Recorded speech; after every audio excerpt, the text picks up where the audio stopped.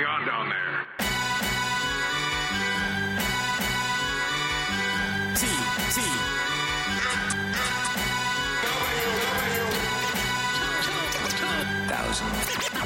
Oh, pew pew! Yo, light 'em up! It's episode 620. That's like 200 more weed than 420 of WTF at TFW. Welcome everyone to the post-convention cooldown, because now all of us have conventioned. Also, I'm gonna say, TJ also birthdayed and convention. So TJ, like, are you just? How was the cranial load of all that? Okay. You have no idea what it is like to be truly paranoid until you go to a massive convention where not only do the con-goers know who you are, but most of the staff, the owners, the people who run things, and the musical guests all know who you are, and are aware it's your birthday, and you have no idea when they're going to spring anything. My quote is, "That's what you get for making friends." That's me, the troll under the bridge. How dare! But to which I will also say, happy belated birthday, TJ. Thank you. I'm sure you had plenty of celebration, but I'll throw one in there. Also joining us is Aaron. Aaron and me are 1 week slightly more post-convention, so I think our cranial load has lessened, but honestly, mine hasn't really. It's starting to dip out. But it hasn't helped that my internet has been real. I think the whole internet of my entire country is still like in some kind of not death spasm, but like punched in the spine spasm from that funny Rogers Friday. So hey Aaron, how you doing? Yeah, well, that's what I was saying about two armed guards with their heads inside of an ATM trying to figure out how to manually reset some service that they can't do because they broke it so hard. Also, I've come to notice, like, heat warning level heat seems to just affect internet, fiber optic or not. I don't actually understand how. All I know is every time our heat does spike, the internet gets hurt. So I just assume there's a connotation. It could be... if you want to go into materials processes stuff that you've now opened this can of worms on. If you have anything that's like a draped cable, like an in-air cable, like those cables will lengthen as it gets warmer because physics, and that could theoretically cause issues. I know that's caused issues with like wildfires and the like end up happening that way when it gets hot outside, and then the high power transmission lines end up having an increased load on them because it's hot outside and more people are running air conditioners, and then ambient air temperatures being higher can cause those lines to droop some. So if you've got like fiber optic stuff that's hanging up in the air, at least in local levels, that might do it. Could be. I remember apartment I used to live at, we would have internet issues whenever it rained, and then eventually like the Comcast guy got it in his head to actually go and look at the box where everything terminates, and it turns out that it just sat in the ground in the bottom of a hole, and whenever it would rain, it would fill up with water, and then that would cause problems. And it was like, oh, we should probably have this on a pedestal, not in a bucket. And then like the people in that half of the building were like, You think maybe you shouldn't just like fill it up with whatever stagnant pond water is in there and then expect it to work? And then you go to talk to Comcast and they're like, no, your contract says speeds up to 100 megabits per second. 0 we could just falls pour in that water category all over it, because too. 0 is not up to. Yeah. I will say I'm part of the problem. I am running an air conditioner right next to me, which also, if you're hearing a bit of a whoosh, that's what it is, because it is heat warning day over in Toronto. It is not as hot as over in the UK right now, and our country does have a slight infrastructure for air conditioning at homes. So I'm still, thankful, and I'm not as hard off as a lot of our friends over in Europe are as of this recording on July 19. But if you do hear some noise in the background, that's what it is. Think of it as a pleasant white noise that makes you think of cool air. Ideally, that's not all the air conditioning you have, but regardless, we're pushing our way through this 2022, and I think we generally I'm feeling a little bit high on life, having a good time. Granted, I'm going to move us into Transformers Acquisition Inquisitions. I didn't buy anything since the convention. I already spent too much money at the convention. So I don't really have anything fresh to talk about myself. Aaron, I know you've got some stuff that is currently in box. That primarily would just be a review of the part where, to paraphrase, Amazon overcorrected and they took all your ready-to-ship boxes and put them in a box this time. Correct. So, Correct, yeah. So I have the Diaclone Twin Twist, the Yi Prime Universe Bulkhead, and was it just Autobot Springer? Like, no. Yeah, it was just him. Yeah, Springer no was special solo. thing. He's just Springer with a blue symbol. Yeah, I have those in the brown over boxes still. They came in yesterday, and yet another box. So Amazon, in trying to reduce the boxes, actually increased the boxes. So it's real funny to think about this story. I'm just realizing, along with the part where we've heard from industry people that Amazon is responsible for cardboard shortages all over the globe, and they're good job. Good job, Amazon. But TJ, you mentioned you got a couple of repaints that are also Transformers that we could touch on quickly. Yeah, nothing terribly spectacular. Mostly just leftovers from that insane Hasbro Pulse sale, which took over a month to get here. But hey, it was cheap, so what do I care?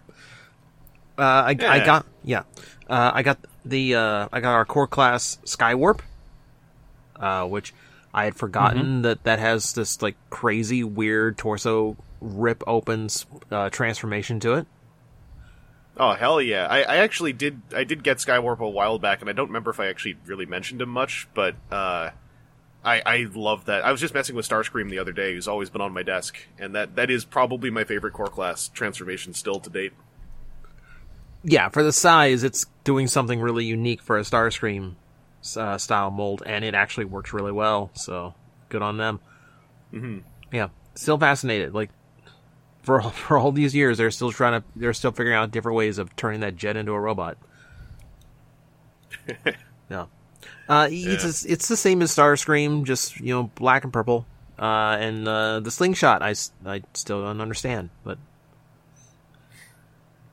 whatever at this point. I think I said this before. So you can combine everything together and be cool. It would be so cool if there was like a fun little story that we could cite, and laugh about, and go like, isn't it cool how the slingshot had that little line of fiction to go with it? But alas, we have to make it up ourselves. Yeah. Well. But yeah, still fine. Still fun. Mm-hmm. And the other one I got was the DK2 Guard, which is the Black Ironhide. Oh, that's one I really wish had some cool fiction to go with them, because his fiction is the Netflix series, and oops, I may be damned with a lack of praise there. Whoops. Oops. Dang. In general, I kind of wish all of the Diaclone stuff that they're putting out had some kind of fiction to tie them together. Like, okay, this is like pre-Optimus and Megatron characters, or like some way of tying them into Transformer backstory, so it's like kind of cool to finally like see where they fall into the universe. They're just repaints. They're just like, Diaclone is there just so, we can figure out some other way of using Sunstreaker, essentially.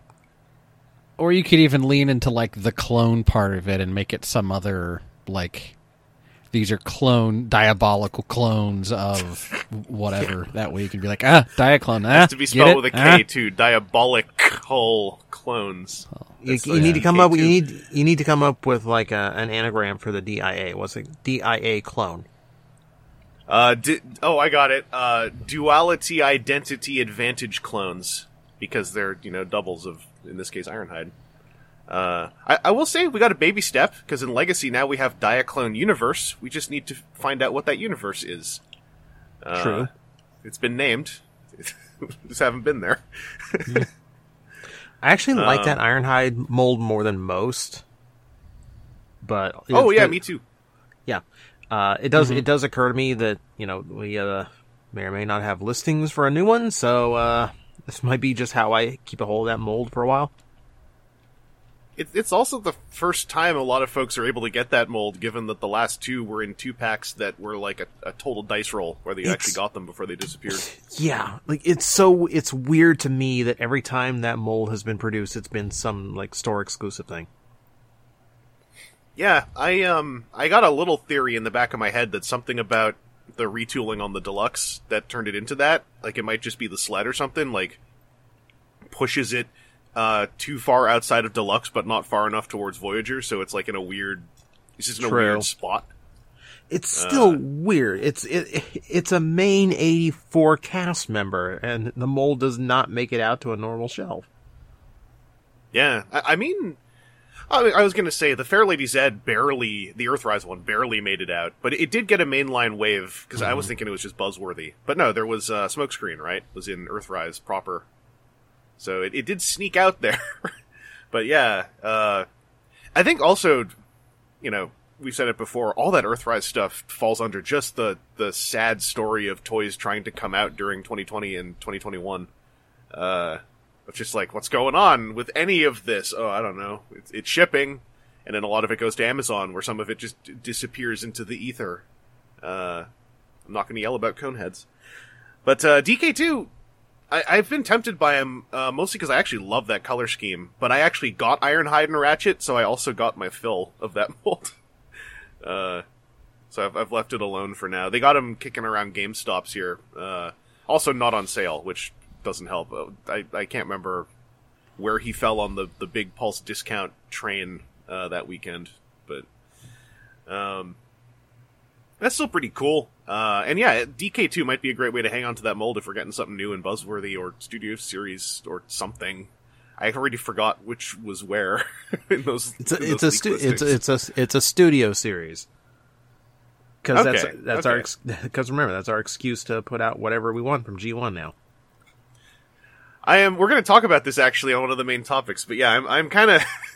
At the end of the day, I'm kind of enjoying how our brief moment of everything in their nice little filed boxes is they just stabbed all the boxes with pencils over and over again, and just poured water into all of them. Before we get to that though, let's get to a big news topic that I want to touch on just briefly because boy, it gave me a visceral reaction as far as stabbing things with pencils. Disguise Costumes teaming up with Funko.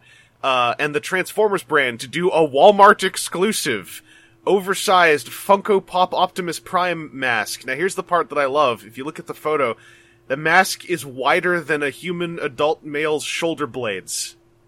So, I want to watch the person put that on and then not be able to get through a door. That's the main thing I want to see. Jesus, when you actually look at the picture, all of your face is in the bridge of Optimus Prime's nose. Yep. Okay, editor. What? I'm gonna be displeased. Why? I'm gonna be very displeased if the thumbnail for this episode is not Dark Helmet wearing this thing instead. I was sent something worse much later. Oh, you're calling for some of that basic Photoshop? I'm just putting that out there. It has to be in the universe. I do need to show you guys something that was shared with me because I posted on Twitter. This made me post on Twitter. That's a weird thing to say. It made me pen a tweet. To say I don't even my worst enemies I would want to heavily dissuade from purchasing this very funny looking unpleasant item.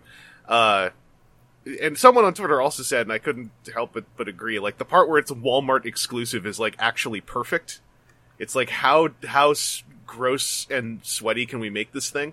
But Isla Rangoon shared with me another Funko Pop costume that's on the market. This one's actually like I like it more, but it's freakier. So take a look at it, and then take note of the human-faced orifices carved into the Funko's face, on top of its own eyeballs and mouth or nose. Huh. That's terrifying. I think I actually wish the Optimus Prime mask had those, rather than that weird kind of, netting or whatever. Yeah. Yeah, this is into what hath God wrought territory. Also, the part where the Funko Pop costume is naked, fleshy Funko, like, just straight up flesh color, featureless Funko with a human face growing out of its forehead. And it only comes with a shirt. Yeah. The implication being only wear the shirt. It looks like one of those 80s, like, plastic costumes that would just have the brand logo and like He-Man's face. I thought it was just going to be like a t-shirt and a silly plastic mask, but the part where the mask has those eye holes and then worse, that mouth slit. Like, what's the mouth slit for? I'd at least hope that there's like some sort of standoff inside of that so that your nose is not like absolutely smashed so that your eyes can see out the eye hole. The whole trick, right? All of this is horrible and scary. How do I delete someone else's message on Discord? Topper for this. Let me never have to see that. I gotta put the meaty topper on this. The big beefy cherry on top. Now imagine someone sticking their tongue out that mouth slit. I'm glad I helped you both have a more fun Tuesday. I just ate. I hate you. There, take. Aaron, you reacted with a poop emoji. I've never seen you do that before. I'll do it too. Yeah. Yeah, I want to say that there's not even a funny haha reason to buy this. Because, like, the other little joke I had stored up was when you put on this mask, if you wear it and the clock strikes midnight, it sucks your body up into it and digitizes you into an NFT. That's also some of that Funko business, specifically with Transformers. Anyway, do you guys have anything else you want to throw out about this fun mask? This, I think in the topic list I called it terrible thing worthy of shaming. What episode of Doctor Who is it the villain of? Boy, Are you my mommy? I wouldn't want to. Can you imagine a little kid walks up to you, their face is in this thing's forehead, and then like it's just a t-shirt with little hands and feet sticking out, and then like a trail of meat behind them. The trail of meat being the last person that they thought was their mommy or daddy. Anyway, writes itself. That's a free one. Any horror writers out there, any horror artists out there want to draw that up? It's all cool. Hey, let's move away from the Funko mask. We also got, this is exciting to me, we got Flame War's long-awaited return to the Transformers, finally getting a non-convention exclusive toy that is not just a Legends crammed into Beast Hunters to fill out a wave. Flame War is still in a capsule, but she's as everyone wanted, she's being done as a redeco of Legacy Prime RC. Obviously, a little bit more well-built than your usual Flame Wars as far as, like, hero proportions. But I think the deco looks great. She's got a new friend named Fireglide, who is Pterodactyl or whoever, who has a fully functional bow and arrow kind of crossbow mode you can do, and it has been colored to match the look of Flame War with crossbow from the Beast Hunters redeco from that BotCon, or I believe her artwork in the TCG as well, a specialist Flame War in wave 3 or 4. The little secret here, though, is she's joined Slicer in being a really cool redeco, and they're like, where are you going to go? And so I now have a full-on headcanon, and it's not just me, a couple of us are down with this now as the canon for this character. Flame War and Slicer are just a goon squad pair of bullies, and they're in Shattered Glass because that's where they decided they're going to be, so they just bullied their way into the line. Flame War, got the quick recolor on the insignia. I think Slicer didn't even get the recolor on the insignia. I got a whole story in my head that Exosuit is the first genocidal Autobot they came across, who they just pushed him on the floor and teabagged him a bunch. And called him Nerd, and now he works for them. And I'll just top this off. I think their grand scheme in the story, the tapestry of Shattered Glass, is they want to hijack Shattered Glass Fortress Maximus and make Shattered Glass Fortress Maximus teabag Shattered Glass Cerebros while using the loudspeaker system to scream GG over and over again. That thing happened where me and a couple other people started yes-anding, and now I really, really want this figure and Slicer. I think this looks great. It's just, I fully accept, that there are those who are like, how is this Shattered Glass? And it's like, well, it's not. But you know what? It's fun. And if you headcanon it just right, it can be pretty funny. So I'm hype about it. Aaron, how you feeling about Flame War? Flame War looks good. I I like that they're just using a couple of the, like you said, they're just using a couple of those spots as like, hey, here's a good color scheme layout on something. Sure, Shattered Glass, whatever. This is the one that's just entirely kind of Hasbro Pulse, Hasbro controlled. You know, they don't have to sell a Flame War to Target or a Walmart or something. They're just like, we'll just do this ourselves. Because that's just her paint scheme, right? Yeah. Short of the red Decepticon logo, rather than purple. Pretty much. Like Slicer. It's just a Transformer Yeah. scheme that exists. Yeah. So I think it looks good. I kind of hovered on Slicer for a little bit a while back on ordering and managed to talk myself out of it because I've also been cleaning the house and found like a couple years ago's TFCon haul just in a stack of things. So hell yeah, I'm having a little bit of that. Maybe I have too much right now and should condense or something. Yeah. But I find strength somewhere. Yeah. I mean, in my case, I think the Shattered Glass final decos have all looked great, but I haven't really been picking up the line because it's like, you know, of all the things to skip, it's the easiest one for me to skip. Putting two characters I just like into it, I'm like, well, I mean, I like the box color scheme. I like those purples and magentas. So I would like to track these down at my local EB GameStop. It also means I don't have to worry about pre-ordering. I just have to worry about finding them. And if I don't find them, then like, I tried.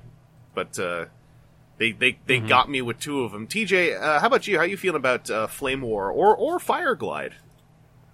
I mean, she looks really nice. I mean, it's hard to get it wrong. It's black and red with flames, so it's going to look good pretty much no matter what you do with it.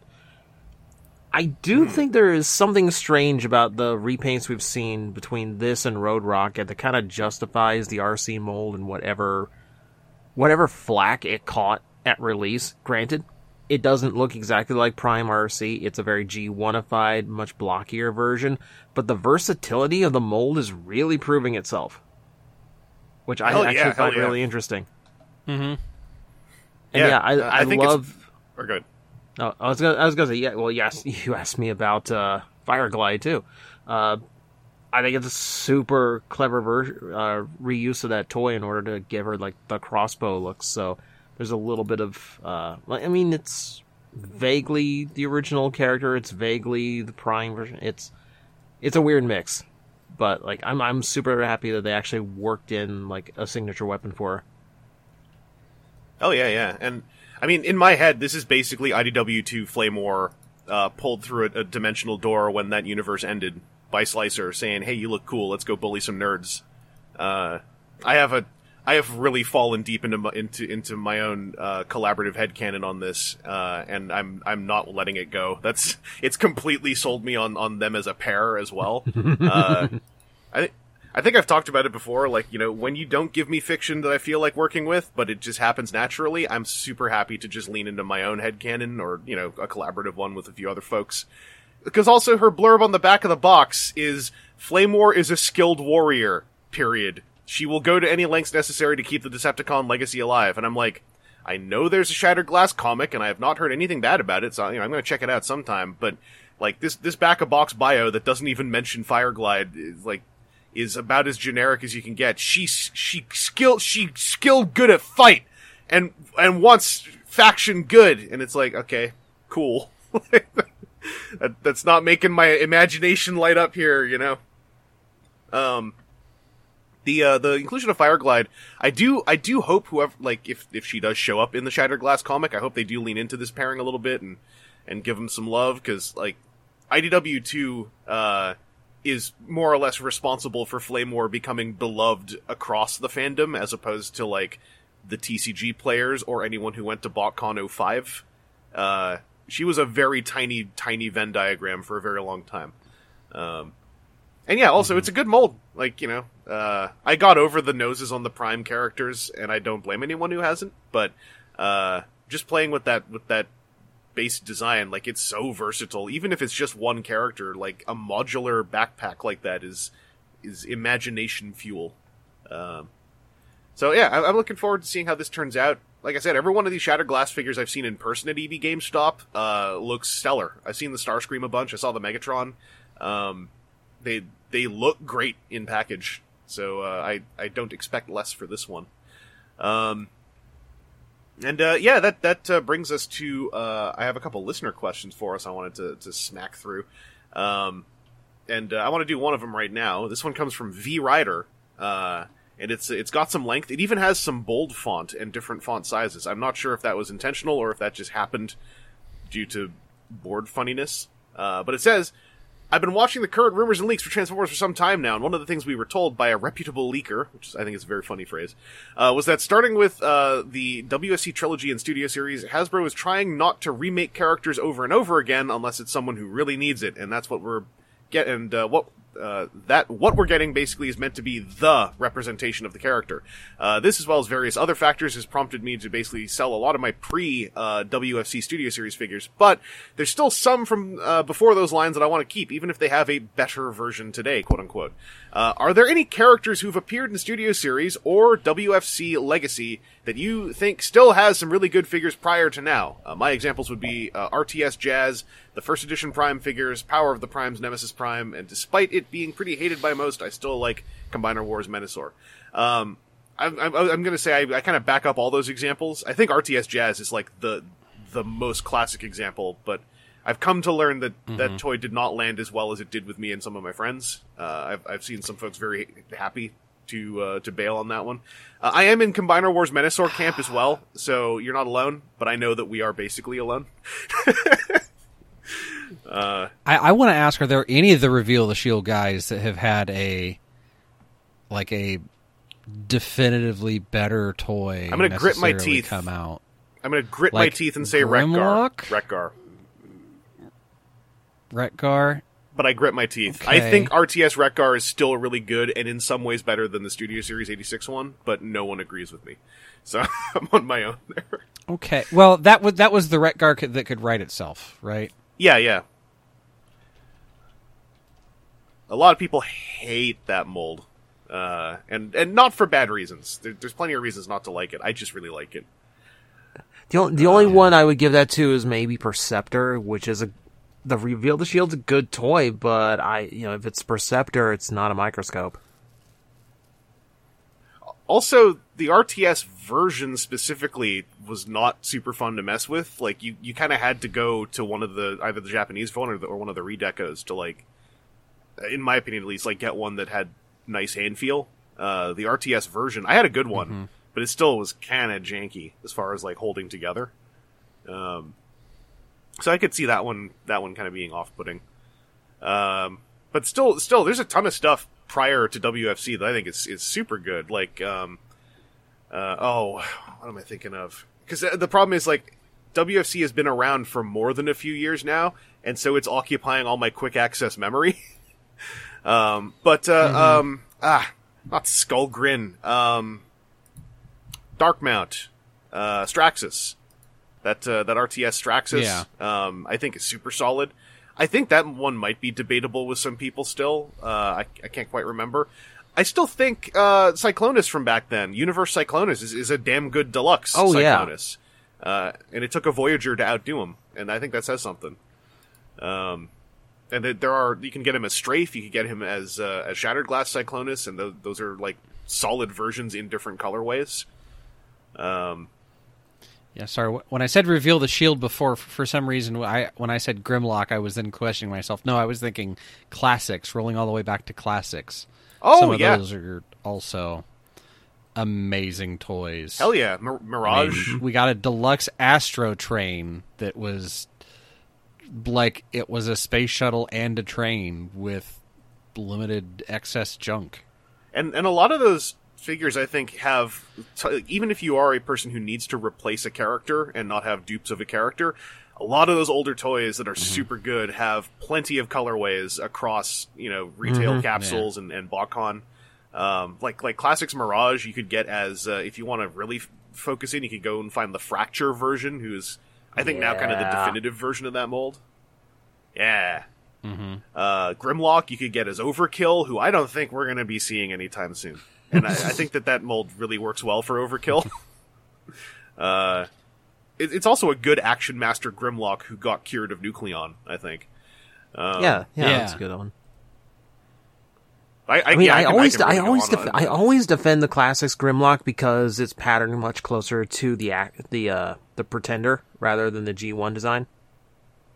Yeah, sorry, I meant Pretender Grimlock, not Action Master. I always have a flow in my head of Pretender to Action Master to Classics. But no, I totally agree. Even Classics Megatron, I think, is a sort of untouched, renewed vision of Megatron that I think got unjustly abandoned. Moving him to being a tank rather than... I think legally we're never going to touch that again.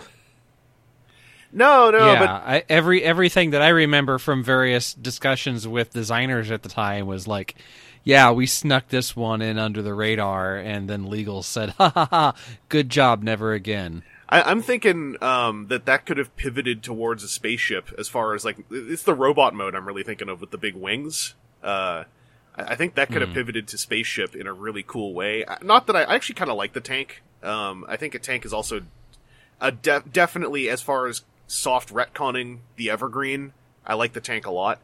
But it's like Classics Megatron transitioning into spaceship alt mode aesthetics, I think would have been super cool too. We kind of saw that with Prime, I guess. But, we could give Megatron a submarine mode. I mean, yeah, we can do that too. The submarine is a classic mode. It's not represented enough. We barely get them outside of Shockwave, honestly, which is kind of messed up. Yeah, Six Shots was great. I don't know why we don't do it more. I know, and there's all these people who get really upset about submarine modes, and they always want to display them upside down, which is like, I assume it's some kind of weird flat Earth thing, where they're like, you can't have submarines travel under the water because the world's flat, so there's no water for them to travel under, or something like that, and I don't get it. You silly, it's gonna scrape the bottom of the seafloor. But that's how you make the bottom of the seafloor smooth! You gotta get all the jagged parts out so that you can, gentrify it a little bit for people to move in down there. You don't carve it down. You need that. Then that's not even an iron. You need like an underwater iron. Drag this silly. big old iron. An iron wouldn't work under the water. There's no electricity down there. Yeah, you got me there. But I mean, there's so many we could go on and on about it. I mean, I kind of dove into this because I think the RTS / whatever else it was original Generations era was some of the strongest toys we ever got, and like oddly some of the most quickly forgotten toys we ever got. It feels like a lot of the fandom like moved on from them super fast. I don't think on purpose. It's just a bunch of stuff came out right in the mid 2010s, and then that stuff all just got bailed on. I mean, Classics Lockdown even. I always try to remember because I always think about Circuit, and I'm like, yeah, Classics Generations Lockdown was like a pretty monumental figure when it came out, and within 2 years had kind of, I don't know, it felt like it kind of drifted out of the consciousness a little bit. Skullgrin / Straxus Darkmount is the other one I always think of as far as like I never really see it anymore on people's photos. But no, any other ones you guys want to call out from, I guess, 2016? I can't remember when Siege started. 2017. No, I feel like that is also one of those just kind of like break points that exist in just toy lines of, it started to the kind of trilogies of things, and like the way like Chug is always thought of as one thing. Where it's like those like 3 to 5 year era things. It's always just kind of a reset and move on. So yeah, if you're someone that only wants to keep one of each, like the newer, better ones, especially now, I think that we're getting significantly more interesting variety because we're not getting the like 4 Optimus Primes in the same lines with slight, changes and as pre-toolings of things, kind of like we used to. I like how they have to stretch for Optimus Primes now, where it's like, yeah, it's Laser Optimus, and it's like, you're damn right, it's Laser Optimus. Yeah, yeah. Where it's and I think it's part of like the shift that we've seen in discussions with the fan calls and that sort of thing, where they're realizing more and more that they're selling to collectors, and so like 2,000 Optimus Primes, eventually someone's just going to be tapped out on, oh, but this is Optimus Prime, but he has 8% more blue. It's totally something different. Sure, okay, yeah, whatever. Versus, at least it's like, G1 versus the G2 versus, whatever else is coming on down the line. Being able to be different primes enough so that the adult collectors that are going to jump on all of them will jump on the next one. Yeah. Well, I got one last one I'll throw in because it's me being a bit smug. I think Combiner Wars, the entire line for the most part, was great, and I take a bit of a sick pleasure watching people trying to back collect Combiner Wars right now and having a lot of difficulty, because I'm in most cases actually I feel bad for folks because they just missed it, but some people I'm like, I know you skipped it, and I know you thought you'd get it cheaper, and you know what? You don't deserve Combiner Wars. But I think it was a great line. I think it was a beautiful fusion of fan-made stuff as well, like all the little add-on bits that just flesh those toys out perfectly. I loved that environment so much. Where I don't think we'll ever get it again, and I think we got enough of it. But I like that line a lot. We got actually a little list of questions here, and I think that they're all pretty fun to blap through. So another V-Rider one in this message is I don't have an answer at all. I thought we were all chipping in a whole bunch in there. All right, TJ, what about, is there anything else we missed in there for you? Oh, no, he actually didn't have an answer. That's what he was saying. Were you not paying attention? No, I was joking. No, I was joking about submarines, and I didn't actually say anything pertinent to the question. True. Well, we never got dive, so I was like, ugh. I was going to play off of you and agree on Combiner Wars, because my answer to this would have been the Ultra Magnus from that line, where I don't like the one from Siege. Like, I really don't. Like, there's just something about how all those panels have to fold together, and just it just doesn't feel right to me somehow. I got the Kingdom one, which is marginally better, but just for Ultra Magnus experience, I don't think it's topped that leader one from Combiner Wars yet. Yeah, I agree. I think all-in-one Magnus is the goal on Ultra Magnus. I think Power Armor Ultra Magnus is cute, but you gotta if you're gonna go definitive, I think it's gotta be all-in-one Magnus, because it's also more impressive to me in a lot of ways. Yeah. It separates it from being just like an Optimus Prime repaint with a trailer stuck on.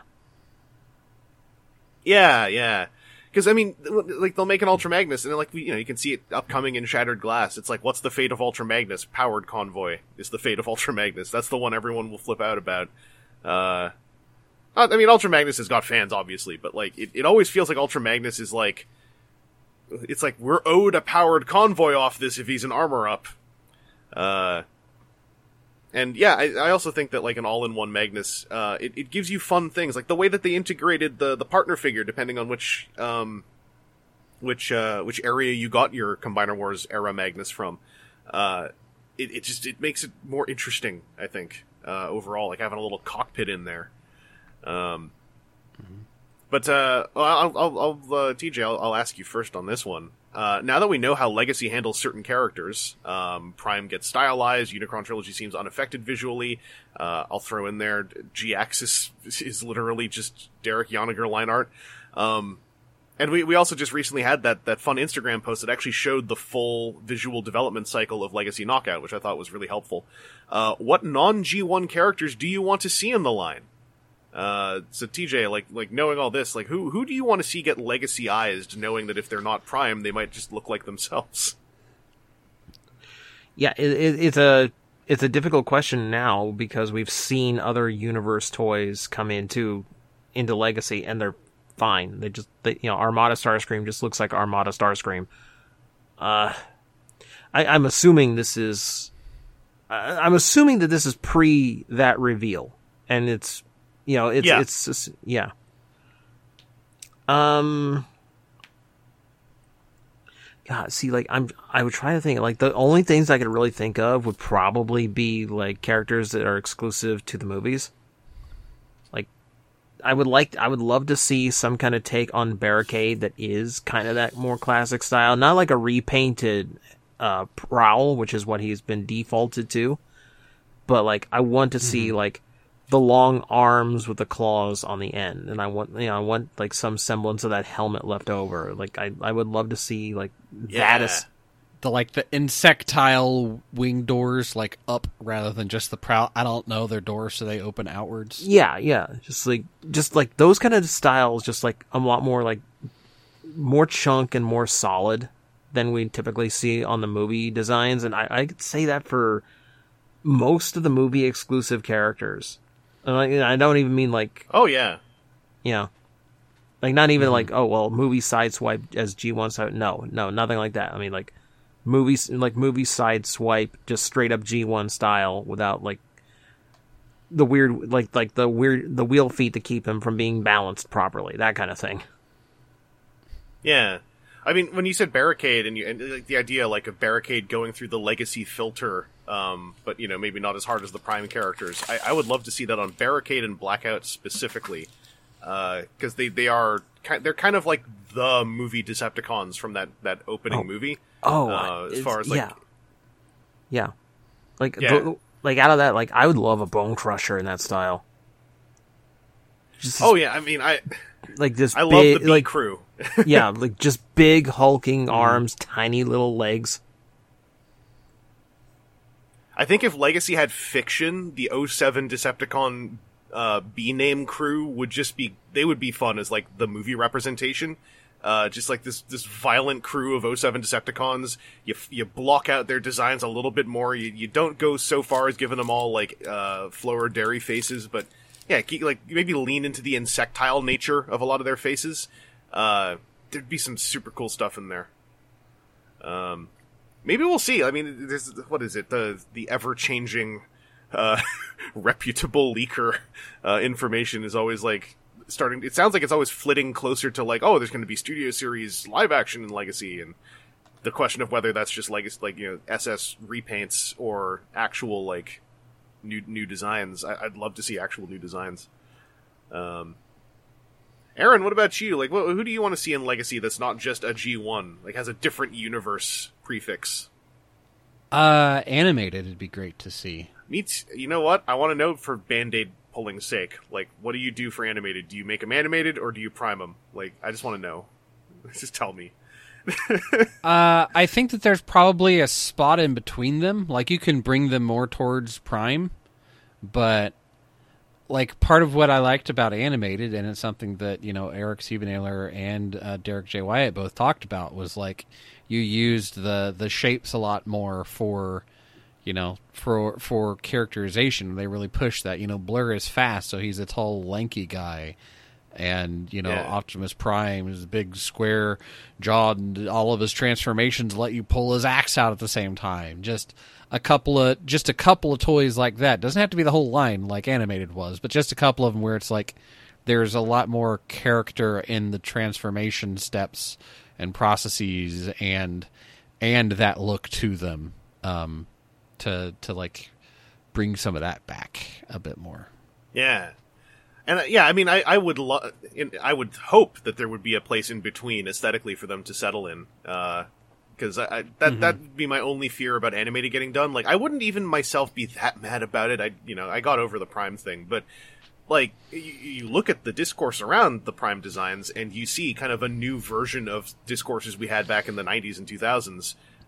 Only I think these ones are differently flavored because Prime came out when online fandom was a place you could grow up in a lot more. And so you have a tighter tie to those shows, and it feels a little worse when you see that show kind of run through a cheese cloth to fit it into the right jar, right? I think animated, especially obviously in light of more tragic elements now, if animated were to be just like highly G1ified in the wrong direction, as opposed to the fact that animated already was really G1-ish in a lot of respects, I would hate to be knees deep in that conversation if it happened. I would hope that they'd find a nice midpoint. And also maybe, play it safe. Lean into characters like Lugnut, who already can really happily, and have proven they can happily exist in other aesthetics.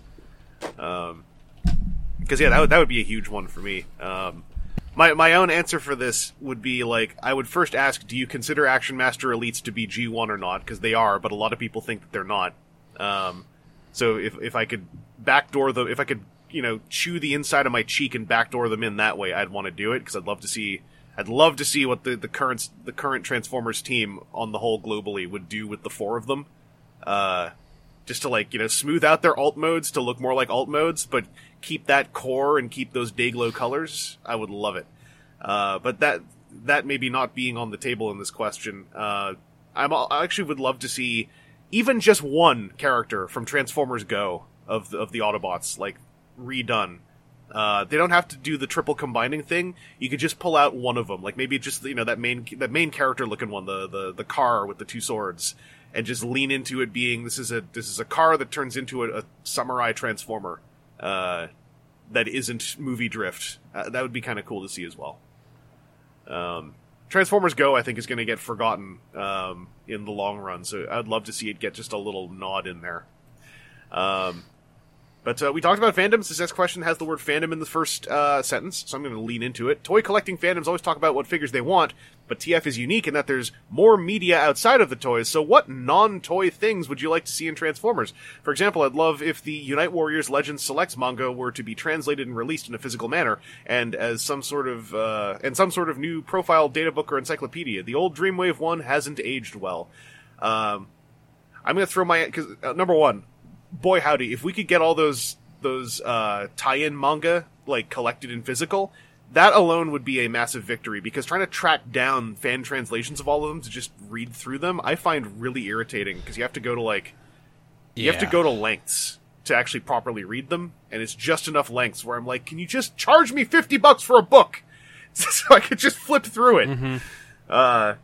But my own one, because I said it already, just fun media for current generations, Toy Lions. I want a Goofy legacy media of some kind. I don't want super dark, super hard, look at us flex we're all in our 30s and love this stuff as writers kind of muscle. I just want to see something fun that is also legacy, even little pack-in comics or just something, cause I like my headcanon, but it's a lot of work coming up with headcanon for literally everything in a toy line. And I would love to feel like there was that energy coming from the Hasbro end in a recorded media fashion. That's what I would love. Yeah, it's definitely something with the toy line. You can see that there's the potential for bones of a story to be there.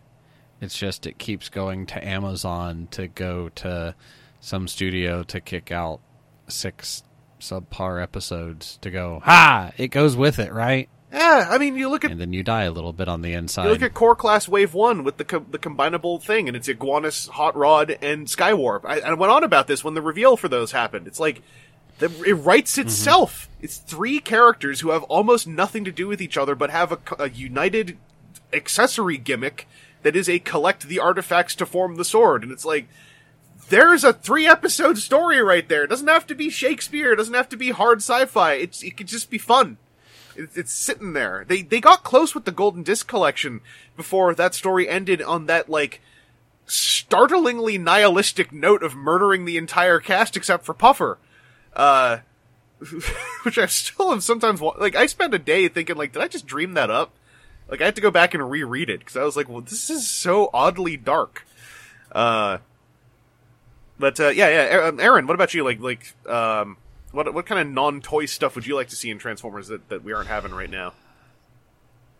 I mean, yeah, I think a new, what he touched on with a new profile book, encyclopedia, because I remember somewhere I have like books 1 and 4 that I got in my childhood of the G1 one that was just like, I don't know if that was like where that actually came from, but like Writer Bible stuff or whatever the heck it was. But that was just all of the characters. It'd be neat to see as like a coda for IDW. Like, hey, here's all the characters that were in IDW and like what they did, or at least of like IDW 2.0 or like of some portion of it to be like a memory book kind of type of thing, you know.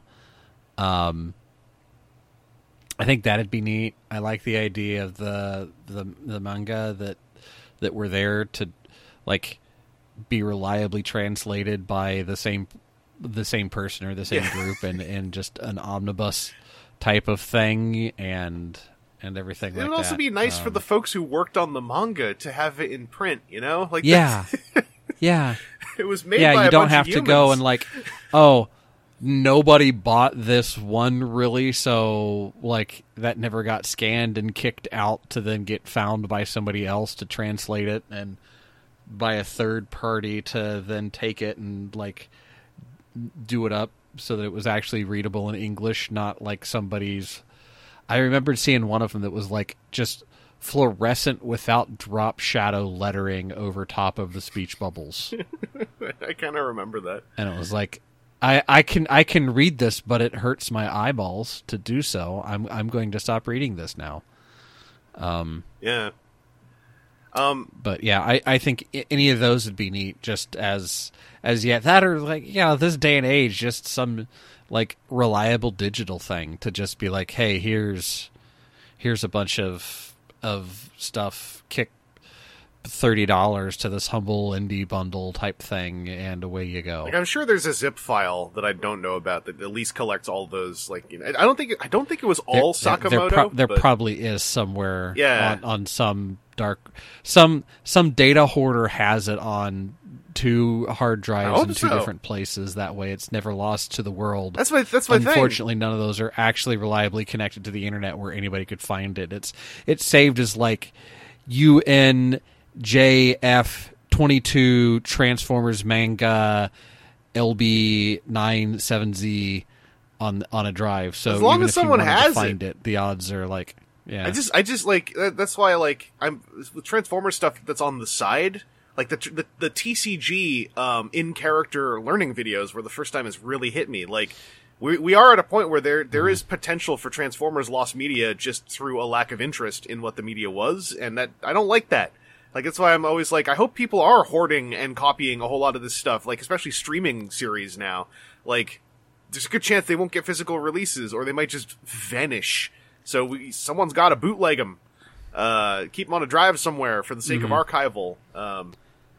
And also, I want to do a layup here as a zine, because I don't think this happens in time officially, but as a zine for IDW, More Than Meets the Eye, like profile books, do the one for IDW 1, do the one for IDW 2, and then do the one for Beast Wars and all of the little side series, like the all the little one-off things like Hearts of Steel.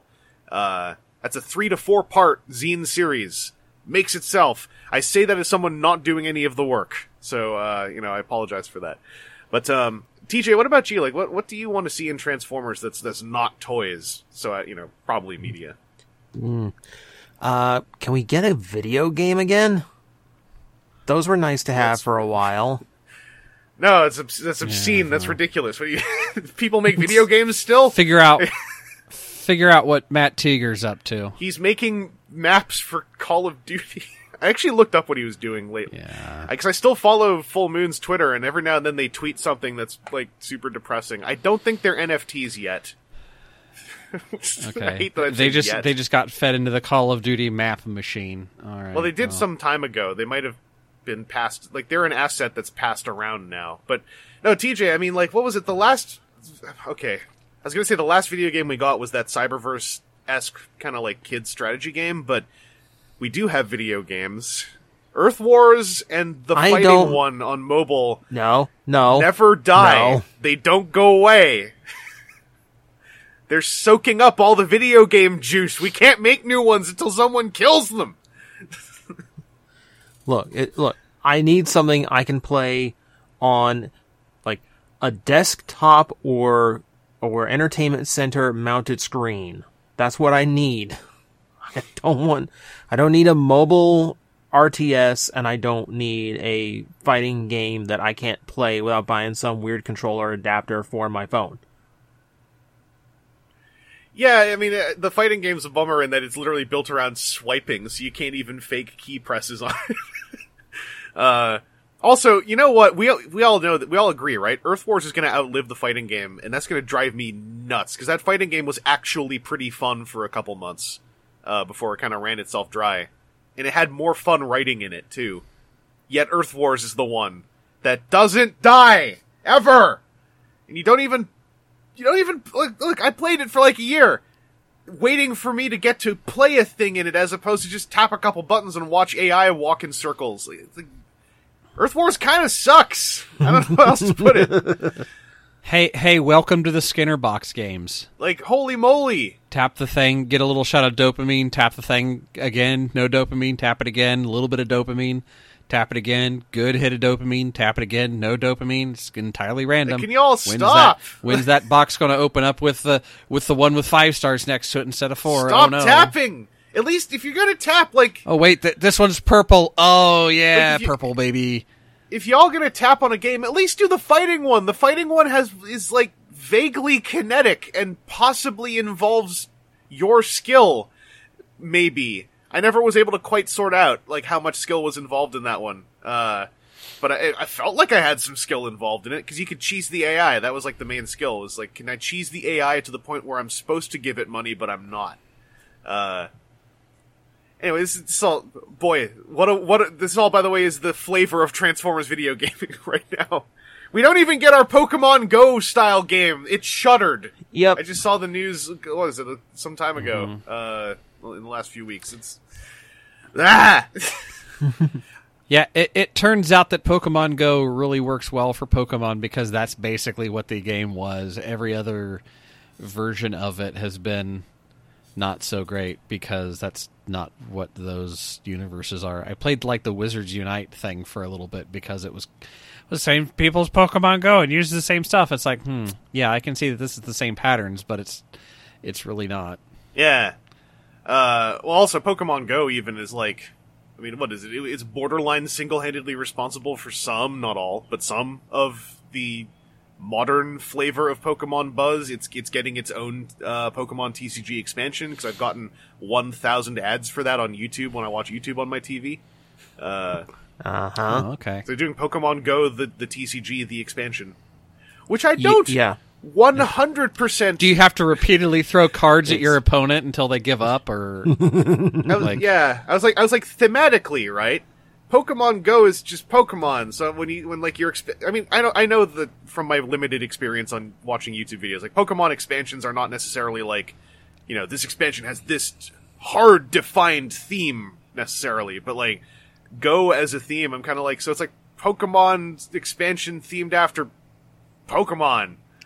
Literally the only thing you do in that expansion that makes it like the TCG, or makes it like Pokemon Go at all, is there is a set of reverse hollows that you can peel the front off of it, and it turns into a Ditto. And that's literally the only thing. Yeah. That's already out in Japan, right? Because I remember I saw videos of that like a while ago. It's out here. That's cool. I like that. I could swear I saw a video where somebody tried to peel one that wasn't a peelable one, and they got very upset. They mark the corner. They mark it. They don't make it hard. Yeah. I mean, yeah, because they use a foiling that involves adhesives, so like you could just peel it if you really try. You won't be happy. All right. Well then, let's move into, we got 2 more here. Basically, we got about 3 more questions total. But I got 2 more from V Rider's little block here, which fit in really well, because I wanted to do a little bit of news, make fun of Funko, do some questions, chill out, post-con vibes.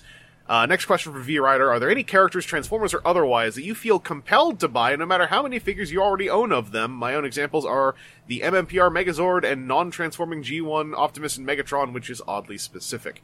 So TJ, who are your buy-on sites? I was about to go back to the good old well and say I bet it's Star Saber, because also we still don't actually get Star Sabers that often. It's pretty easy to do it when one comes out every 10 years. I'm just gonna put that out there. Yeah, but it does kind of boil down to like who's your favorite that you collect, and for me, like, that does boil down to pretty obvious answers: Star Saber, Blitzwing, Hot Rod, Dinobot, like pretty typical stuff if you listen to like more than 3 episodes of this podcast. If I'm trying to if I'm trying to think of like a particular one where it's like every single iteration that comes out, I gotta have it. Even then, it starts getting into like defaults, like Soundwave. Soundwave's always a solid one to grab when one comes up. I'm trying to think of one that's like a common release, like something we see every, like 3 to 5 years, that like I will snatch up and I won't just like shove off the old one and, in favor of the new one, like something that would like hoard the character. That gets a little bit trickier. I'm trying to think of who occupies that space. I was like, my first thought was like, well, I don't know, Paradron Medic has oddly been popping up more than a few times, but I mean, that's not yours necessarily, unless I don't know if how'd you know? Before, but...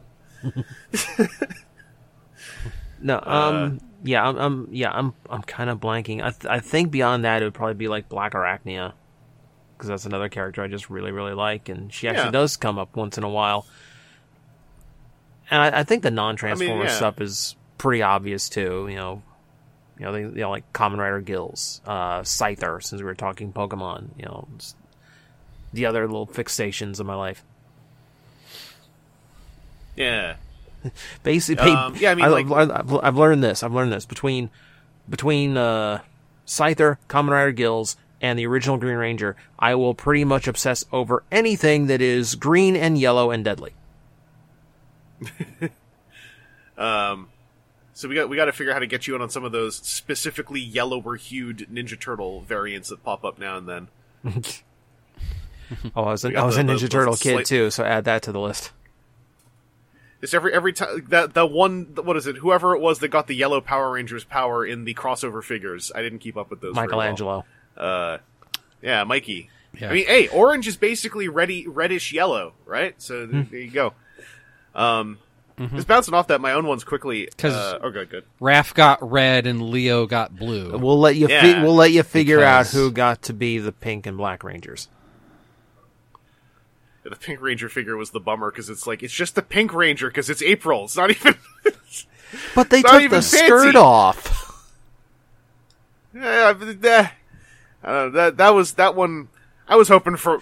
And she has a microphone now.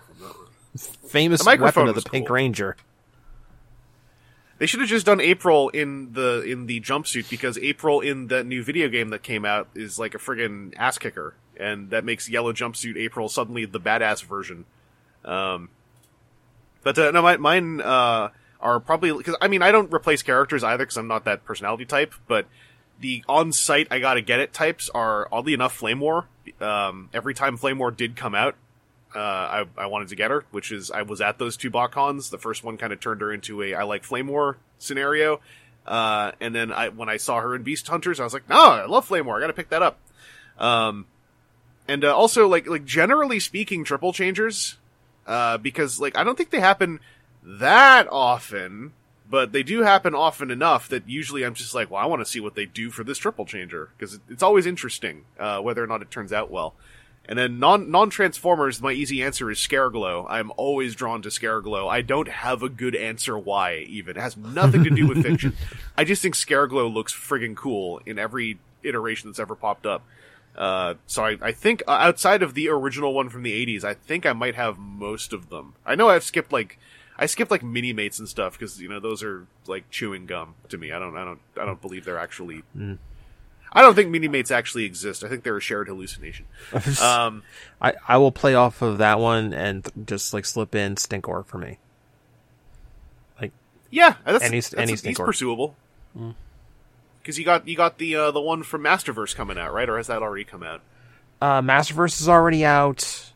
Origins is out. So Yeah, there's only there's only like 4, so it's not too hard. It's still something. I think if there's only 4 or 5, that still is solid because that forms a Sentai team if you stand them all together, and that still counts. Get Stinkor Sentai Gag Ranger. Ginyu Force of Skunks. Dry Heave. Yeah. Aaron, what about you? Like, Transformers or otherwise, are there any characters where you're just like, I gotta get that one every time there's a new one? Thinking. I don't think that there's a character that I'm actually, like, that compelled to. Mm-hmm. I know I keep an eye out on for things like Jazz's or Hawkeye's for Alfie, but I don't think that there's anything that's just like, oh, it's one of these, I must get it. Would you say looking for them for someone else kind of hits that same itch? Because I've always kind of been curious about that, whether, like... Maybe... Because you're not looking for them for yourself, like, I keep but hunting Jazz's is still an active thing, right? Yeah, it's a thing that I'll more so it's the Hawk guy, because I'm like looking for the Jazzes anyway because it's a Transformers thing, not because it's a Jazz thing. But like Hawkeye, whenever it's we've got 2 or 3 different versions of the Marvel Selects figure, just from like Avengers and then Hawkeye, the TV show stuff and things of that nature. But yeah, for myself, no. Yeah, that's fair. Just because I'm stupid and buy all the robot toys, not just certain ones. I mean, like I said, like I kind of have a swathe I look for. I forgot to mention, like I also on site usually go for anything related to Action Masters. It's just that like until Super 7 put out 2 of them in Ultimates, that was kind of that was in spirit more than anything I could act upon, right? Like so someone is saying, like, oh, why didn't you say Spreem? And it's because, well, Spreem is there. It's just like when you multiply something by 0, is it worth saying, right? Like, I have Spreem, the one that came out. Yeah. I'd love to pursue more Spreems. I bought a custom. I got a Grimlockamus custom Spreem, but like, and I got a Malwaves custom Spreem, but like, do those count? Those were painted by a person who may or may not have been thinking of me specifically when they painted them. I'm not sure. But Super 7 put out Banzaitron and Action Master Bombshell, and those are the 2 Super 7s that I dove on, and I don't believe they've announced any more Action Masters in that Ultimates line, and I'm like, well, that's an interesting way to lose my interest, but go for it. Anyway, last question here from V-Rider, who says, I'm a pretty indecisive collector when it comes to trying to get into something new. For example, I've been hemming and hawing on the Super 7 Ultimate Ninja Turtles for a very long time, and I can't find the one thing that'll make me go, I'll do it, or I'll pass. So how do you deal with indecisiveness when buying something? Aaron, I'll start with you, because in Transformers, that indecisive... I'm stupid and I buy it. Well, I know you've made some decisions lately, like with Shatterglass, where you're like, hey, wait a second. Yeah, I've been I mean, that's the thing. When I hem and haw about it, yeah, I guess there are some breakpoints towards that. It's actually something I've had to work with Alfie on now that she has a full-time job and all of that.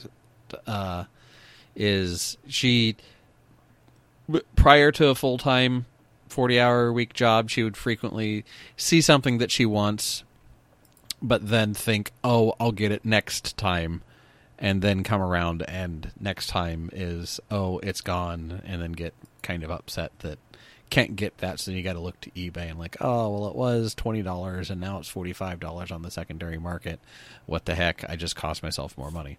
So a thing we've worked on is being better about, like, is this something that you really want to get and will regret if you don't get it? Then try and get it now, since you've got, spending money. So that's like kind of one side of that. And then, like, I have tried to get better about things that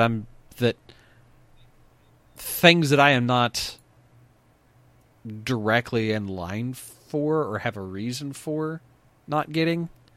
Like, part of the reason why the Shattered Glass stuff isn't quite as much I'm going to grab it right now, is because I've tried to be better about, I already have that mold. I've already had that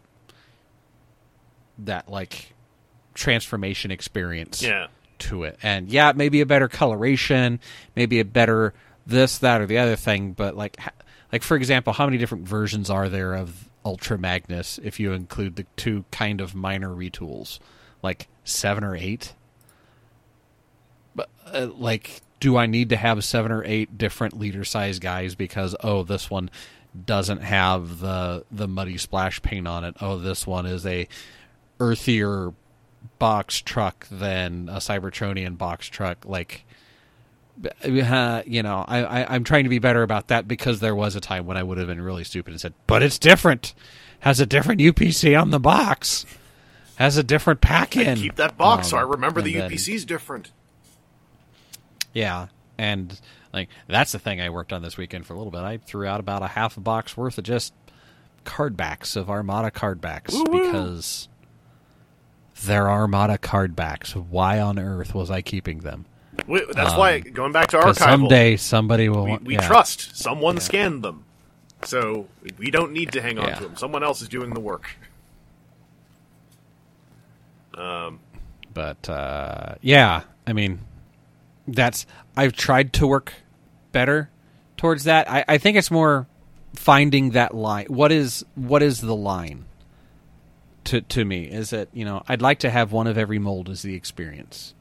Do I care about repaints? Do I care about minor retoolings? Like Junkion, I've seen people do side by sides between Junkion and Retgar, and there's a lot of different parts, but it's really the same transformer. That's the line that I'm trying to find and trying to keep to that line. I don't need to buy the sweeps mold because it just has a different open hand and a different head. Right? Yeah. You need to buy it because you need to have 3 of them to slightly different plastic and paint colors. I'm okay not getting that one pretty easily, but I do know that there is an errand that existed at one point in time that would have said, "Oh, yeah, I need that." So it actually makes me realize I'm evolving. You're becoming double capital A Aaron. The capitalization's moving through.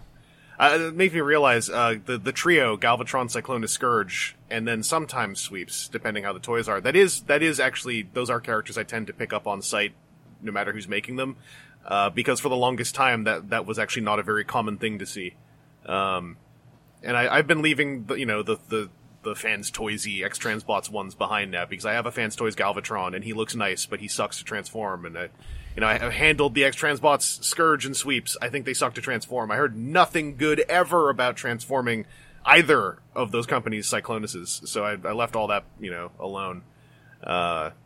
But I still look at them when it's that trio. Anyway, TJ, what about you? How do you deal with indecisiveness on getting into something or picking up something? For me, it is more just a matter of is it within my budget for the time?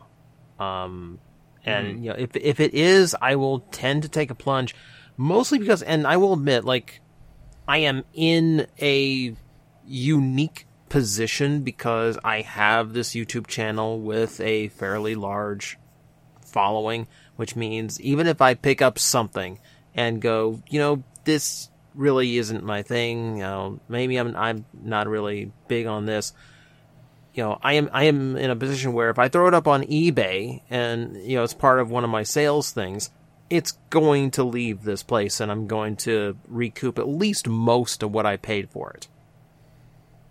So it's not nearly as much of a risk for me in that position to actually just take a plunge on something just to see how it is. You brought up the Ninja Turtles from Super 7, and I took the plunge on those, and just to try one out. Let me see. I've got 10 of them now. Hey. So sometimes it leads to more financial indiscretions, but again, it's always when it falls within my budget, within my comfort zone, then I will then I will take a shot at it. So for me, the indecision mostly comes from, is it worth it to me to risk getting into something else when I'm already into this and that, and I'm already like budgeting for those things in my life? And once in a while, I'm lucky enough that like I can do that. I can take a jump, and the Beast Box are very much like that. Because Beast Box toys they're not terribly expensive, and I like the ones that I picked up, but I am very selective with the ones that I pick up, because one, I know that is a dangerous rabbit hole, and two, they do things that are really clever, and the engineering on them is really impressive. But then at the end of the day, I'm gonna have to like look back at myself and like ask, did I really need a small robotic plastic kangaroo in my life?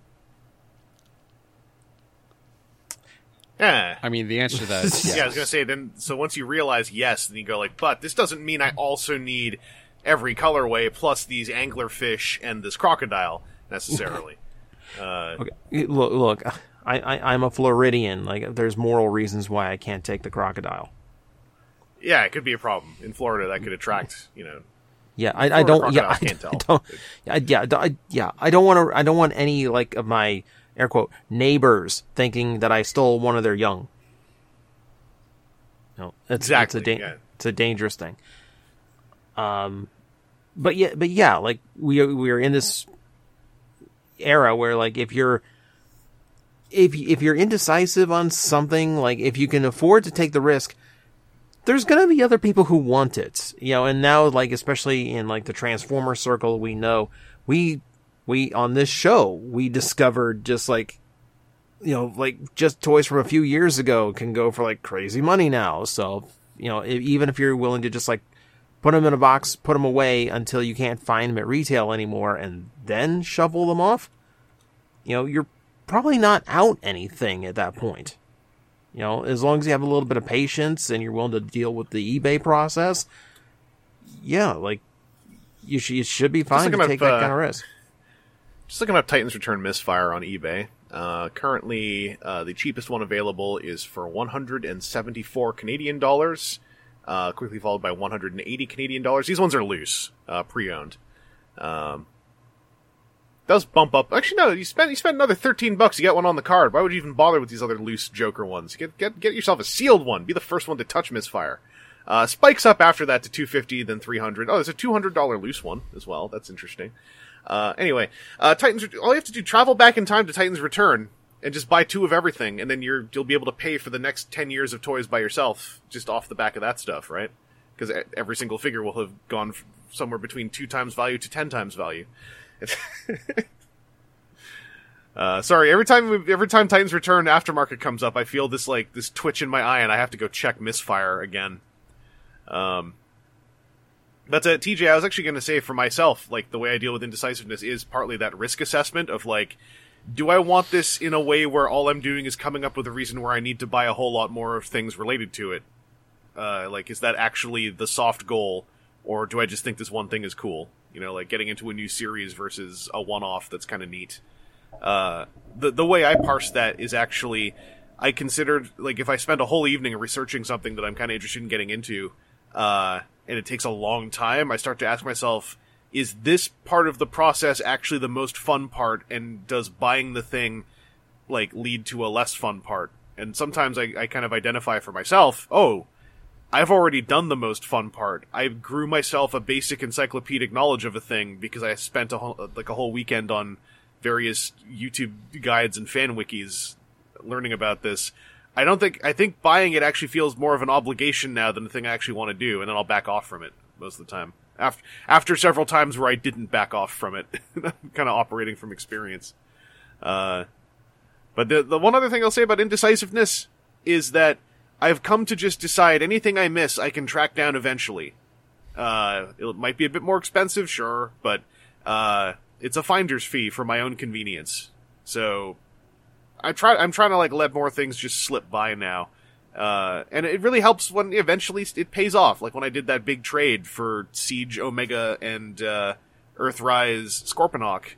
I was like, hey, that was like 3 years of feeling like I missed out on 2 very large toys that were getting more expensive, and I sorted out something using my own resources. And I felt very, what is it, the boomer's phrase about I tied straps to my boots and hooked them to my waist and then flew to the moon, or whatever the boomers say. Indecisiveness is rough, but I think the most basic advice I could give is just remember, you'll be able to get it all eventually. It might be more expensive, but it also really helps you assess whether you're more interested in chasing it than you are actually owning it. Anyway, thank you for those questions, V-Rider. I will say, it's a lot easier to get your question on here if you just ask one, but, hey, timing sometimes works out for us to do a multi thing. I'm sure I missed a part in this where it was like, spread these questions out over several episodes, but it didn't say it in the thing I'd copy-pasted. So, that's on past Chris. Screw him, he's dead. I live. Modern Chris. We have one more listener question here I want to do. This is from Fandoms MJ, who says, hello, Evangelist Aaron and TJ. I'm back with another question, too, this time, for the podcast. What are some figures you are still waiting for Hasbro to make? Maybe a character from a cartoon that didn't get a figure, or maybe they did a figure, but it wasn't the one you were hoping for. For example, I am still waiting and hoping for a figure of Chromia that turns into a van, and one of Firestar that turns into a truck. Preferably with robot modes being allowed to have the bulk of the vehicle parts instead of it just being giant backpacks they lug around. Yeah, I mean, I'm not attached to those characters, but I would love to just see more female Transformers who have bodies made of their alt mode. I would love to see Firestar into a truck so that we could have a character to go with the classic TCG character card from Wave 2, who I still think is really fun. I think I've said a whole bunch of mine over the course of this episode. I sure would love to see Action Master representation of the elites, especially. You know what? I'll accept friggin' Double Punch. I hate him. I hate him for existing and looking like Scorponok, but I'll accept Double Punch. Just anything. I feel like I'm just gonna get skipped over once again during Legacy with all this stuff. But, TJ, what about you? Who's a figure you're just still waiting for your perfect version of? I don't know if it's perfect version at this point. I just really love, there's a few characters I would like absolutely love to see again that are just, they're that like middle ground level of obscure where it might happen, but maybe not. And like for me, it's like Rapido. Like I would. Oh like, yeah. I'm so attached to that toy from childhood, and the fact that like we've gotten so many Datsuns and Jazzes, and there's been no repaint, kind of drives me nuts. Yeah, it's like, hey, once you get it at the one BotCon. Yeah, yeah. It's like, how many times did you reuse that last Datsun? Like, how many remolds and repaints did you figure out you could do with that, and not one of them was red? Come on. And then you just gesture at Rotor Storm in Select, and you're like, you made Rotor Storm because he got his head blown off in a comic book, but you won't make Rapido. You're telling me that, the dude who outranks everyone gets no new toy, but Road Rocket got one? Really? Road Rocket, I am happy for the Road Rocket fans, but when you put it in the context of Rapido, I see the salt. I very much see the salt. Because also, guess who'd fit the Speedia collection, the Speedia 500? Rapido! Don't worry, we got Cosmos. Why'd you do that? Why would you fill me with that hate? Why would you do that? Don't worry, we got Diaclone skids with alphanumeric name. That fills the void in the heart, sure. I fully accept and support Rapido.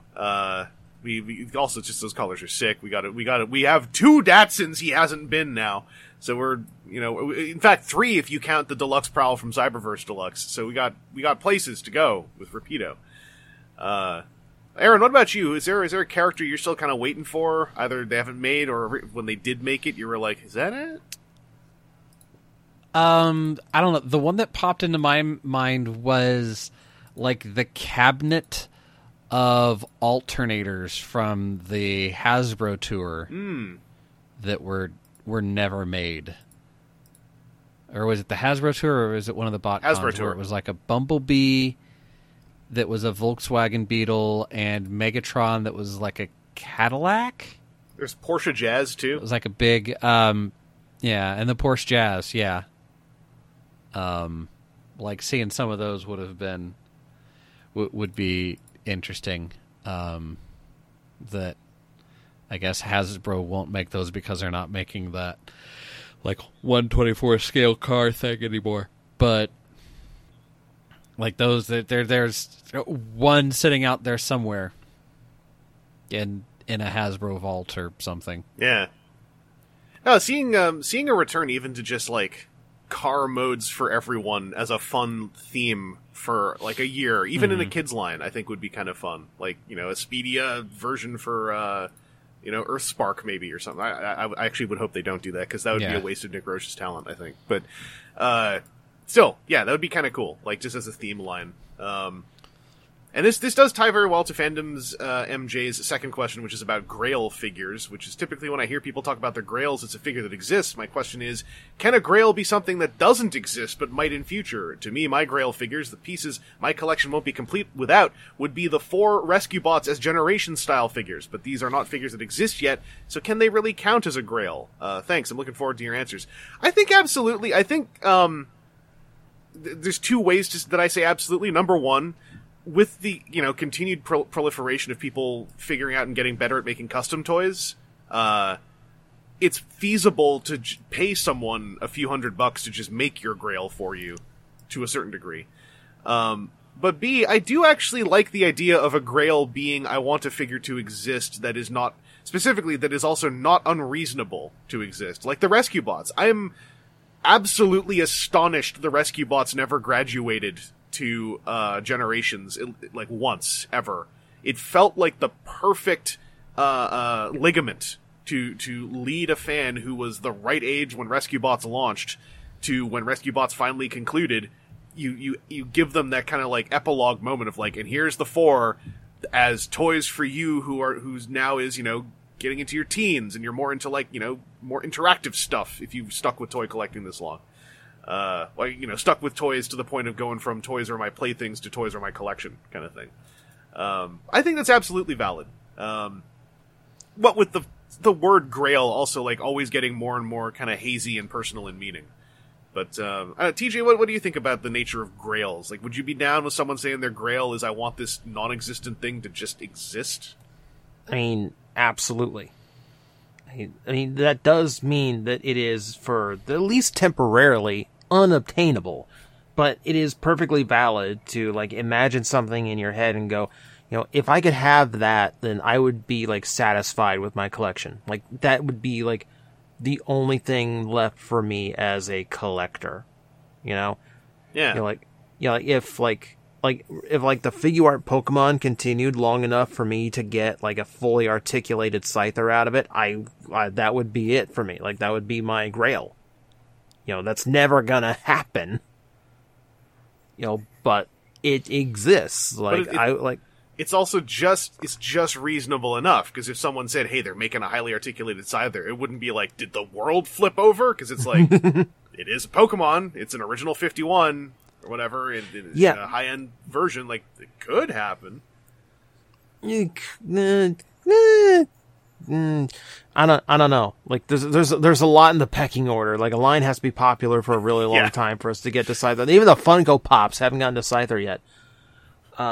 I should say the line I'm drawing is like high-end Scyther is still reasonable compared to like if I were to say, oh, I want Hasbro to make Masterpiece Freud and Sunder from IDW1. Like that starts crossing into the like that literally will never happen. Kind of territory. This is true. This is true. But yeah, like if it's something that just lives in your head, then yeah, literally it does exist, and that's willing, and to have a desire for that and go, you know what, that of all things is what I want as a collector. That is absolutely valid, and that is a perfectly fine thing to have. Yeah. Aaron, I mean, I can kind of predict that. I don't think you would be the one to heel turn on us and just slam your fist on the table. But like, what's your take on the notion of Grails and whether or not they have to literally be a figure that exists? Does the Holy Grail actually exist? I mean, it was drawn on a piece of paper. and it was a big shiny thing you could see from a distance. It was Grail shaped. I'm trying to remember the bit from the movie. I actually can't remember the bit entirely. But I mean, I'm kind of two thoughts. I mean, it can be like, hey, this would be the most thing that I want, and like that, yes. But I think a lot of times in the discussion, calling it a grail is as an actual thing that you're looking for, but is very difficult to get for whatever reason. So it's kind of a yes, but no, but no, but yes. It's, yeah. And really for me, like, it's weird when I see people talk about things that are grails, but that I remembered seeing plenty of in stores or knew that they were regular in stores. And then remembering some of the back in my days of the, like, Goodbye Convoy sets as grails, because it was a thing that like came out for the 1986 movie in Japan, and there's like 40 of them or something. It's not quite that uncommon, but that they were like, nobody knew about them when they came out, and it was a long time ago before like anybody really knew about them in the US, and so to get one now is here, I'm going to go ahead and look it up. Well, while you're looking, I'm just going to lay the context. This would have been, it came out in 86, and people kind of found out about it in, 94 to 96, and this is when the internet was Usenet for the most part, so, like, the context makes it, like, legit. Like, that's where the term grail could come from, is, like, this was unknown for nearly 10 years. $1,400 for one on eBay right now. That's not bad, actually. I thought it was going to be... Yeah. I want to look this up. But this is a very, like, the red alert is very, like, the door sticker on it, like, it almost looks like somebody tried to, like, take a marker to it. Yes, that is somebody, that is some child, took a marker to it and Convoy. Some little pissant kid played with. There you go. I'm just there's only 2 listed, so I'm looking at this one. Actually, there's 2 listed, but they look almost the same. Why is one of these so much cheaper? This is going to be really weird. There's one listed here that shows up as sponsored, listed for $898, but it looks identical. I'm going to link you to that one.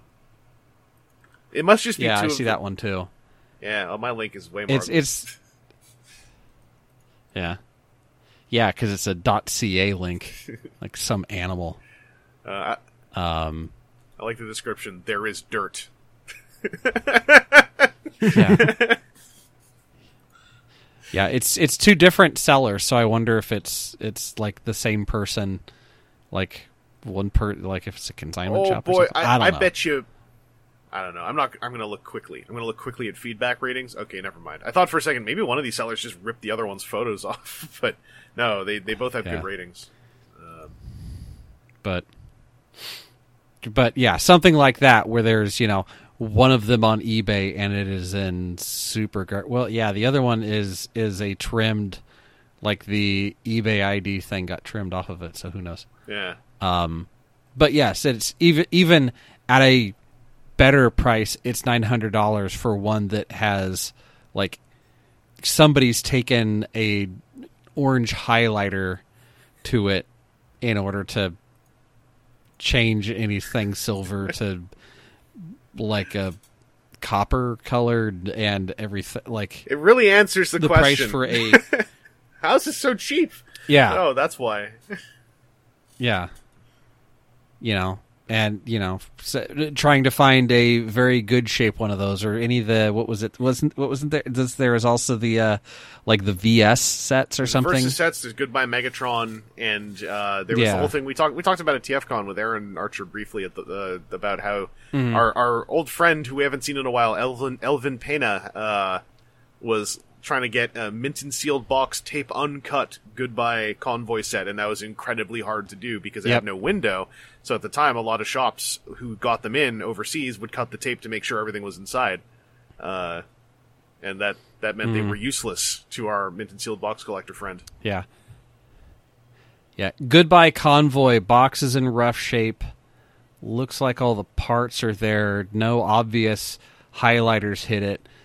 Closer to $2,000 for G1 Megatron and G1 Starscream, and nothing special about it but the box, really, and the paper, a little bit of the paper. Well, Goodbye Megatron is he's slightly unique for the time, just given the color placement and finishes on him. That was always like one of the draws. Did he have different colorations? Yeah. I believe it had to do with his chrome placement. This is very old memories. It's on the wiki somewhere, I'm sure, because it's a toy variant thing. Yeah, but it's something that, like, you know, these things that were barely known, released a long time ago, and like just didn't exist in a way that you could regularly get them. That really changed like the rarity impact of things to be more Grail like. I think that's just a hard to come by thing. That's why I think I'm also more okay with Grail becoming more conceptual, because unknown Transformers product is not even it's borderline impossible now for us not to know something exists before it comes, or at least within a week of someone finding one. So obviously, yeah, Grail in conversations does tend to be someone's trying to chase down a figure that they missed. Usually, I think you probably would, if your Grail was a conceptual Grail, you probably would need to couch it in like, my Grail is if they ever made X, Y, or Z. I try to track it down. It reminded me, like, my Grail in that sense, since I was a kid, actually was Unicron. And when they made Unicron and Armada, that was a momentous moment for me. And then once, over the decade plus, you kind of got sick of that figure when the 1-2 punch of Studio Cell and HasLab Unicron both dropped. I kind of got that energy again. I still kind of want to track down Studio Cell, even though I know for the most part I don't think I actually will like it. So it's kind of kept me from picking it up, which goes into the indecisiveness conversation, I guess. Like, I looked into how it works. I think it's a really cool looking figure. I have heard very little about the tactile experience being the kind of thing I would like, which means that when something's, $300 or whatever, I have almost zero interest if I don't think I'm going to enjoy handling it. But yeah, that's another conversation. Hope that answered your questions, Fandoms MJ. Because I think we can move into a little bit of off-topic decompress now to fill out the back corner of this recording.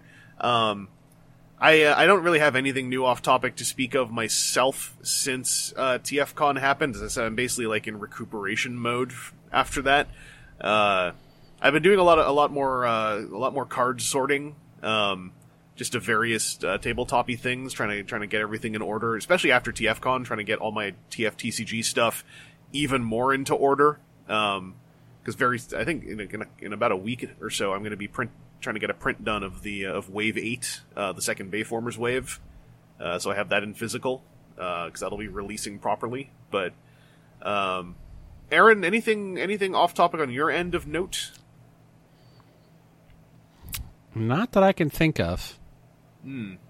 I've got somebody coming on Friday to quote a new HVAC system. Hooray! So that'll be a big, expensive, upcoming what we got.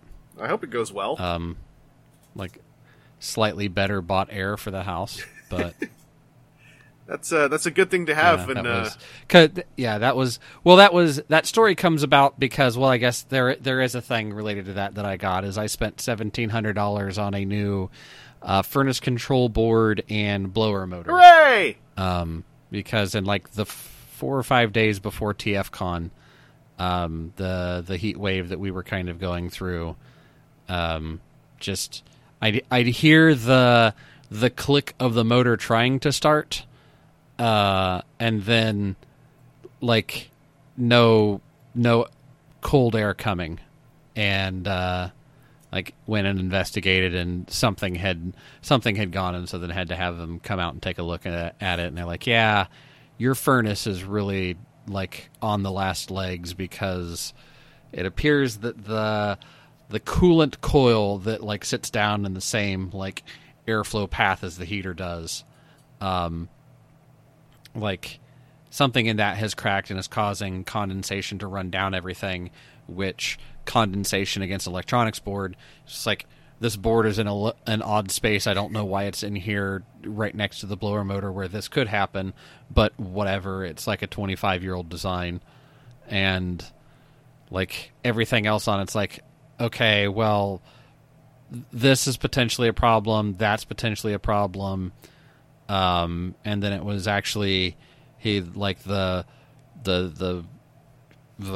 burner for when it's a furnace and not an air conditioner has a minor crack in it so that it doesn't burn perfectly. Like, and I knew that from the winters. Like, hey, see how there's yellow and orange flickering in there when it should all be burning blue? That means that it's not burning cleanly, that there's the chance for things like carbon monoxide to be coming out of that since it's an imperfect burn.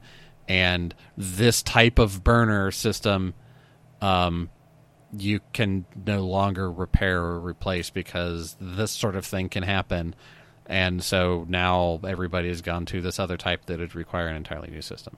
I like the part. So then it was like in the process of all of. I like the part where your electronics panel for your thing, your technological electrical panel was sweating. I think that's a great indication where it's like, this thing that can't really have moisture all over it is sweating moisture. So I think it's probably on its last legs. Yeah. Yeah. So, like I was like, well, like you can try and quote me something right now. I don't care. I just want it so that when I'm in Canada, that Alfie and the dog will have cold air and not be just sweltering to death. So that'd be neat. And he was like, well, we can get this repaired. And so he like threw out 3 quotes, one of which included like an industrial dehumidifier to put in there as well that added like another $2,000 to the price. I was like, no. Like, if it's, even if it's 5 or 10 years between, it'll like, I don't think that's going to like drag me on to have to remember to come down to the basement every other day in order to empty out this dehumidifier in order to like not be a thing. It no, will thank start you. sweating too. Yeah.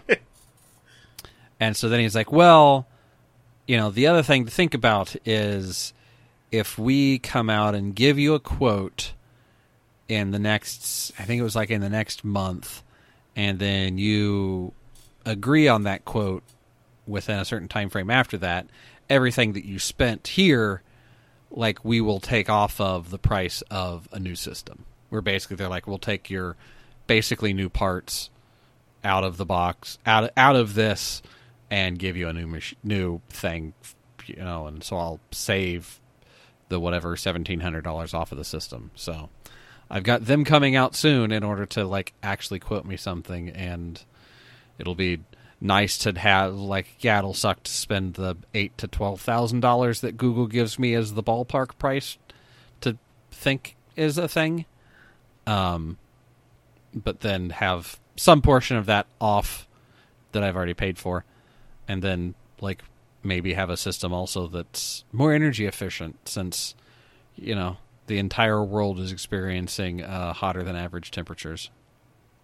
Yeah, and technically most people should just be supplied with a means of not having heat stroke inside their own homes. Good old infrastructure and etc. All those lovely words. Yeah. Well, I wish you the best with getting all that stuff sorted out. TJ, how about on your end? Anything off topic, be it a basic infrastructure for staying alive or fun hobby things? So for me, I did just come from an anime con, so I do have stuff from the dealer room. I got anime. I got freshly cut. Got the anime. No, not a whole lot of it is like pertinent. Like, frankly, a lot of my stuff was Artist Alley this year, so like nothing too nice thrilling. That Yeah, someone actually pointed out to me that, like, we actually had a lot of booths missing this year that would normally have, like, my robots, my DX Rider gear, and all that. And someone pointed out to me, with how expensive gas is for traveling right now, a lot of these shops probably can't tour around the entire country and make a buck right now. So, okay, that actually makes a lot of sense. So, like, I got some neat stuff. I'm currently messing with my very first Robotech toy. Oh, geez, did Harmony Gold, like, did they put the wristband on you for that one? Give you the palm tattoo? Or is it an older one? Actually, I don't know. Well, you haven't been served any legal papers, right? So it's probably older. I'm being mean to Harmony Gold, but that's okay. It's okay. It's okay. It's white and black, not white and red. So, I'm okay. Okay. All right. Okay. No, it's like one of the 30th anniversary sets where it's like a mini Valkyrie with an armor pack. And, like, Okay. I don't mean like armor pack, like that big like booster thing that Jetfire got. I mean like I'm literally currently assembling an entire set of armor over every limb on this thing. Oh, that's got a name. I forgot what it is, but it's the one that looks like a jumpsuit, kind of. Yeah. Yeah. The figure is kind of jank. Part of it's probably part of it's probably from its age, but like the biceps are just pegged into where the shoulders are. Like it doesn't have a bicep. I think I know what figure that is. Yeah. Yeah. It doesn't have a bicep swivel like in that spot, but it pegs into there like horizontal, like vertically, which is a great thing when like, you're putting a bunch of armor and weighing it down, especially if I try to put a gun in his hand or something. Is it would you say like 5 inches tall-ish? Yeah. Yeah, I know those. Okay. Yeah.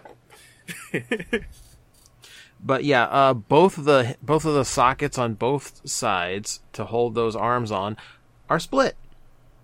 And I might just super glue them in place because I really don't see why they aren't just like solidly assembled on there to begin with, because they literally function in no useful way.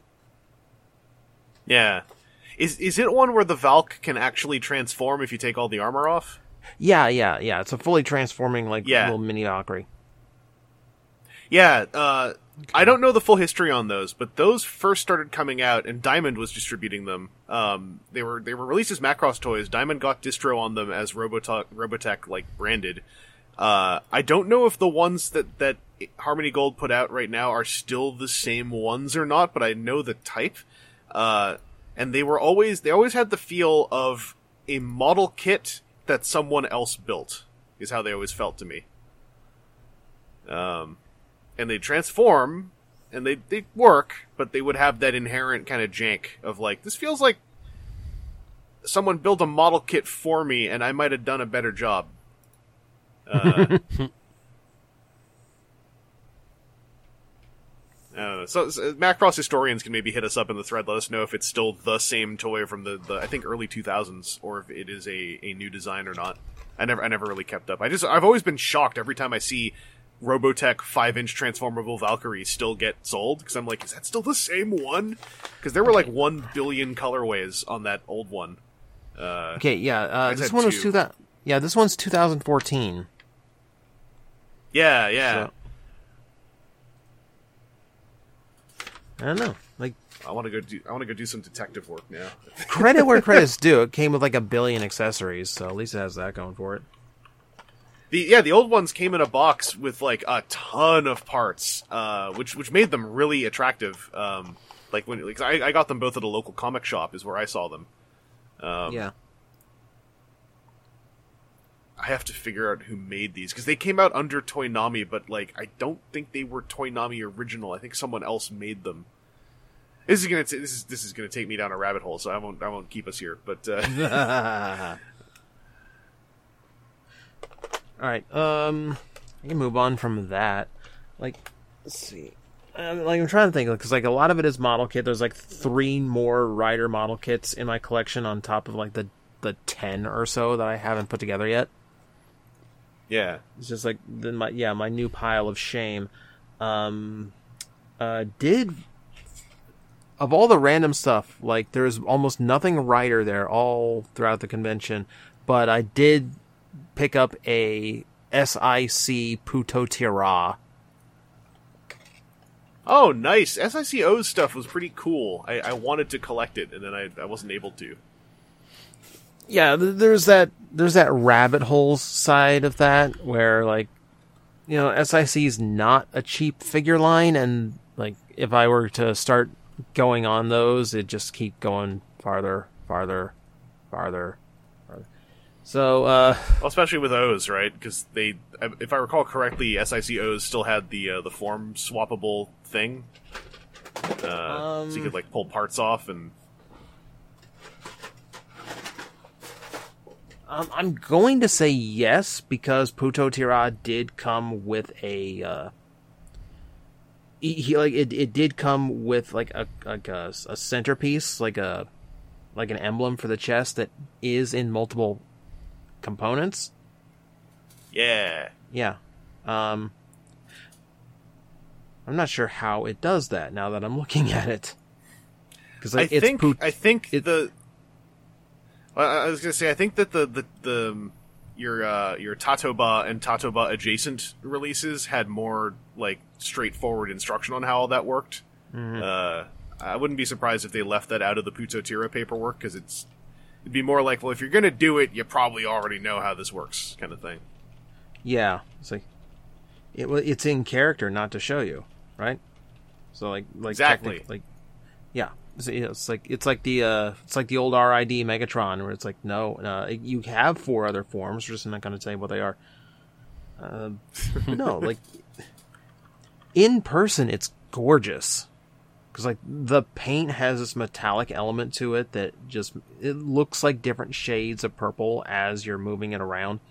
Like especially in like the big shoulder pieces, like it's like glowing with how many different shades of blue and purple are coming through in the light.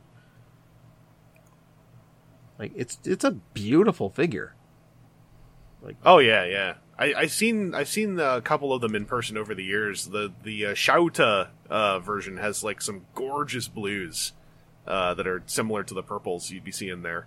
Mm-hmm.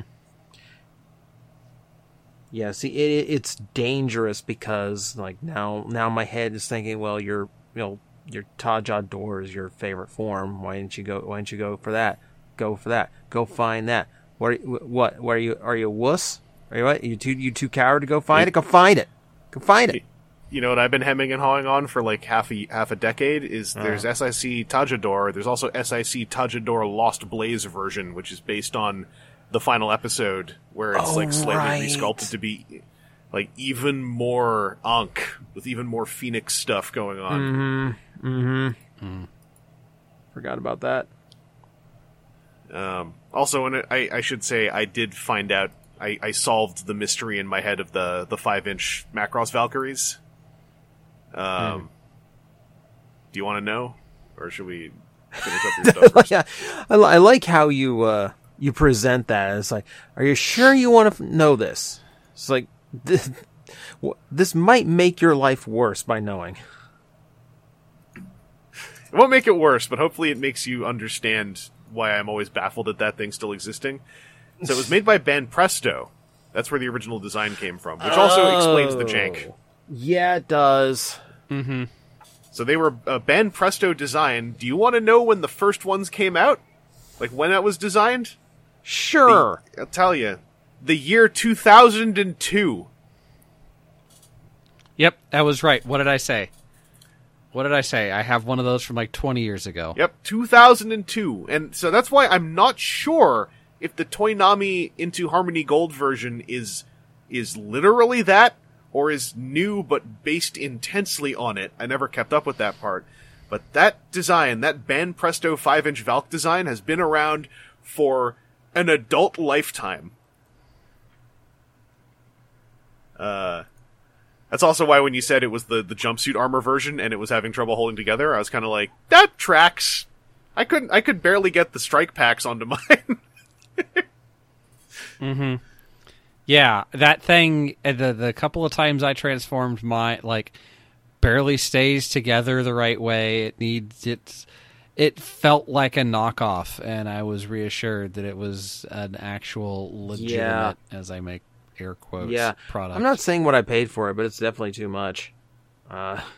They probably have value now because, granted, they've been around for a million years, and I don't know how many, copies Toynami made, so there's still value to it. And at the end of the day, it is, I think, still the most affordable, if you put some elbow grease into it, playable Valkyrie toy you could probably get that doesn't stretch into the hundreds. So it still has a purpose. It's just like, it is a very old design, especially if Toynami never updated it. I don't know if they did.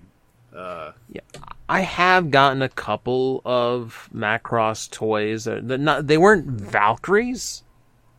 I've never, like, outside of G1 Jetfire, I've never handled, like, a proper Valkyrie, but, like, it was always those, like, adjacent ship designs that transform similarly, but they have their own style to them. Like, I've had a couple of them. They didn't break the bank, but, like, they're not Valkyries, so... Yeah, that's always what the impressive thing about the Banpresto Valkyrie was, is that, like, it kind of pulls it off at a small scale. It's just a shame that, like, because it was Banpresto, I believe it was made primarily as a claw machine prize. Banpresto itself, that is Bandai's division just for UFO catchers and all those kind of, like, games of chance in Japan. Yeah, so it was like it's a claw machine toy, but it's like a very fancy claw machine toy. But that is also why it would have that kind of tactile feel of, like, someone else built a model kit, is that it's not like, it has a ceiling on what it is, and it came with a ton of parts. I do believe that they are tweakable to a certain degree because, they are a sort of simplistic toyish design. Like you were saying, for instance, like, you could just glue in those bicep connections because there's like no reason for them to actually be, that hinky. So you put in some elbow grease on one of those things. I remember I started doing that on one of the old ones, and it helped, like just like tweaking the ball socket joints so they had friction and stuff. Anyway, yeah, I wanted to solve that mystery once I got started on it, so my apologies for cutting in there. It's fine. Like, I would pick up with Puto Tira just by saying the same thing. It comes with a ton of accessories. Like aside from just, like, apparently, yes, like, there's some, like, I don't know why it would give me the individual components on the chest if it could not separate somehow, but for the life of me, I can't figure out how, so I'm not worrying about it. But, like, it comes with longer horns for the shoulders. It comes with a huge articulated tail you can pop on. It comes with, it comes with the axe that has which now becomes like a rifle, like, because like the little handheld bazooka wasn't enough. Now there's like a barrel extension you can put onto it too. It comes with 3 the SIC intensity. Yeah, it comes with 3 cell medals,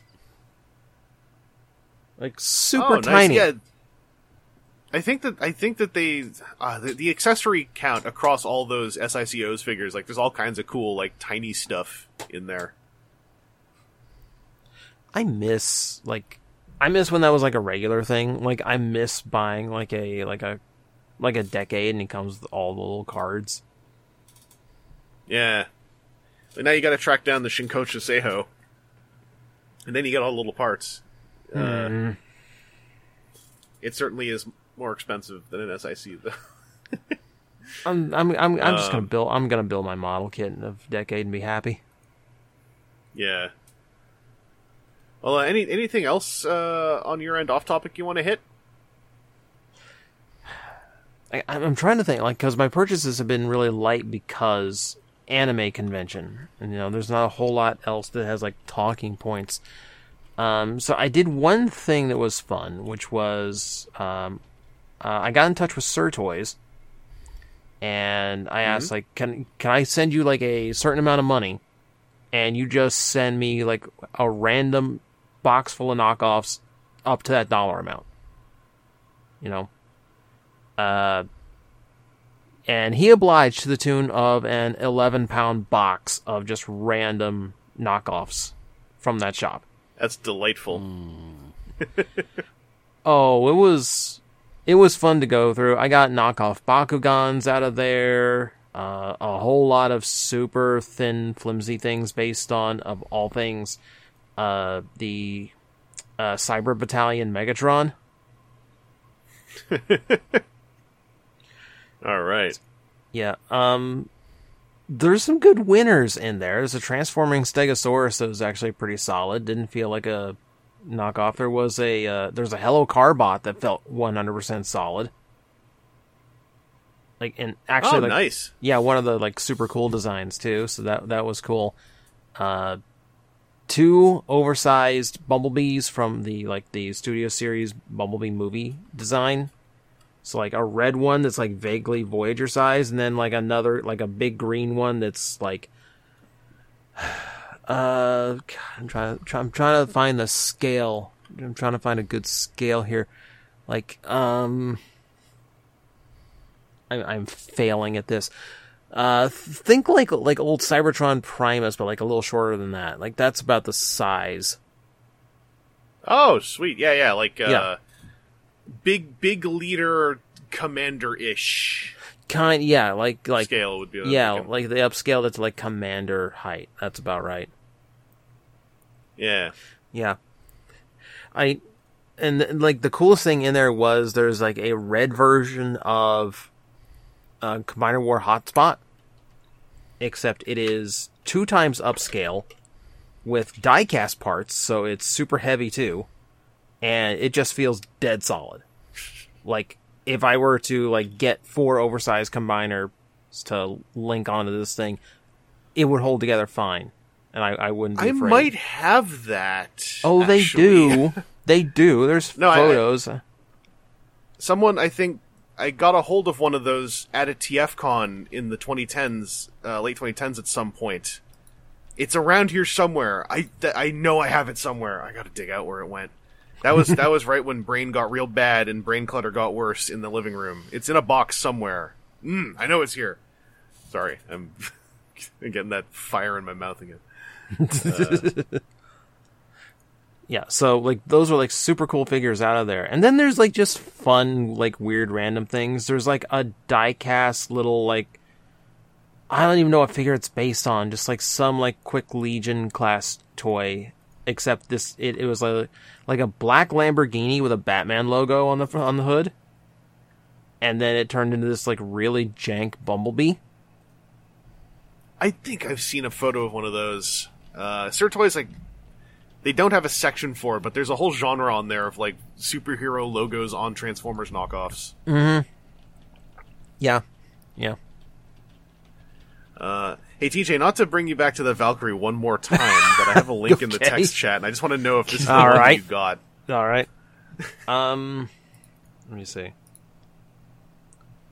What's up? Or if it resembles it, at least. That does look... Yeah, that looks exceptionally similar. So there was... I've been trying to find out, like, one from 2014. There's a 2015 one that's all black, and then this 2019 one keeps showing up. So I'm sure there's a 2014 one as well. It's just now beat become the my crap goal. out of those molds. I want to know if Toynami made a new version or not, or if it's still the Ben Presto. I'm gonna find out. Not during this recording, but I'm gonna find out. I have to know. Anyway, I wanted to just double check on that. Yeah, I'm literally just, like, comparing the two side by side now. It look like the mold pattern is the same. The engineering and how thin it looks in some parts looks exactly the same. If it's Robotech, then it should be this mold, because Toynami are really great at using they get it, right? So they will hard milk a Valkyrie mold if they have one, or a Veritech mold in this case. Okay, that's good. I'm gonna find out. after we finish, whether or not this is actually the band Presto or not. I want to know. I'm pretty sure it is. This doesn't affect my life whatsoever. I just want to know. Anyway, TJ, I don't know how you activated this in my brain or not. Maybe I just needed a thing to focus on today. But I'm gonna figure this out. Anyway, any other notables in the Sir Toys treasure box? I think that's about it for like all the surprisingly cool ones or the funny ones. All right. Well, then that's pretty perfect timing for us to move into ending and outro chapter material here. So I will say that we are planning to have our next recording after San Diego Comic-Con's reveals happen, which I think happens at the end of this week. So next recording will probably be about San Diego Comic-Con reveals. The hype makes it sound like they're doing enough for us to discuss a bunch of them, but I'm always prepared for it to be like, yeah, we got plenty of reveals. 4 whole toys. Good night. So, we'll see. We'll see what the leakers do as well, whether or not all that stuff gets undercut before it happens. But that's probably going to be our next episode, so stay tuned for that. TJ, thank you for joining us once again. Belated happy birthday and happy MetroCon. And Aaron, thank you for joining us. Happy TFCon. We were both there. We know how that was. We played lots of games. Mm-hmm. Anyway, to all you listening, have a good rest of your 24-hour period you are existing in right now, and please continue existing in several more of those for me, if you could, as a favor, until our next episode comes out. At which point, I will remind you once again to exist for more of those 24-hour periods. I'm going to be pushy about it. I demand your survival, and in fact, I have a contract here saying you're going to do it for me. So don't renege on the contract, or I'm going to have to send people. Until then, we'll talk to you later. Take it easy.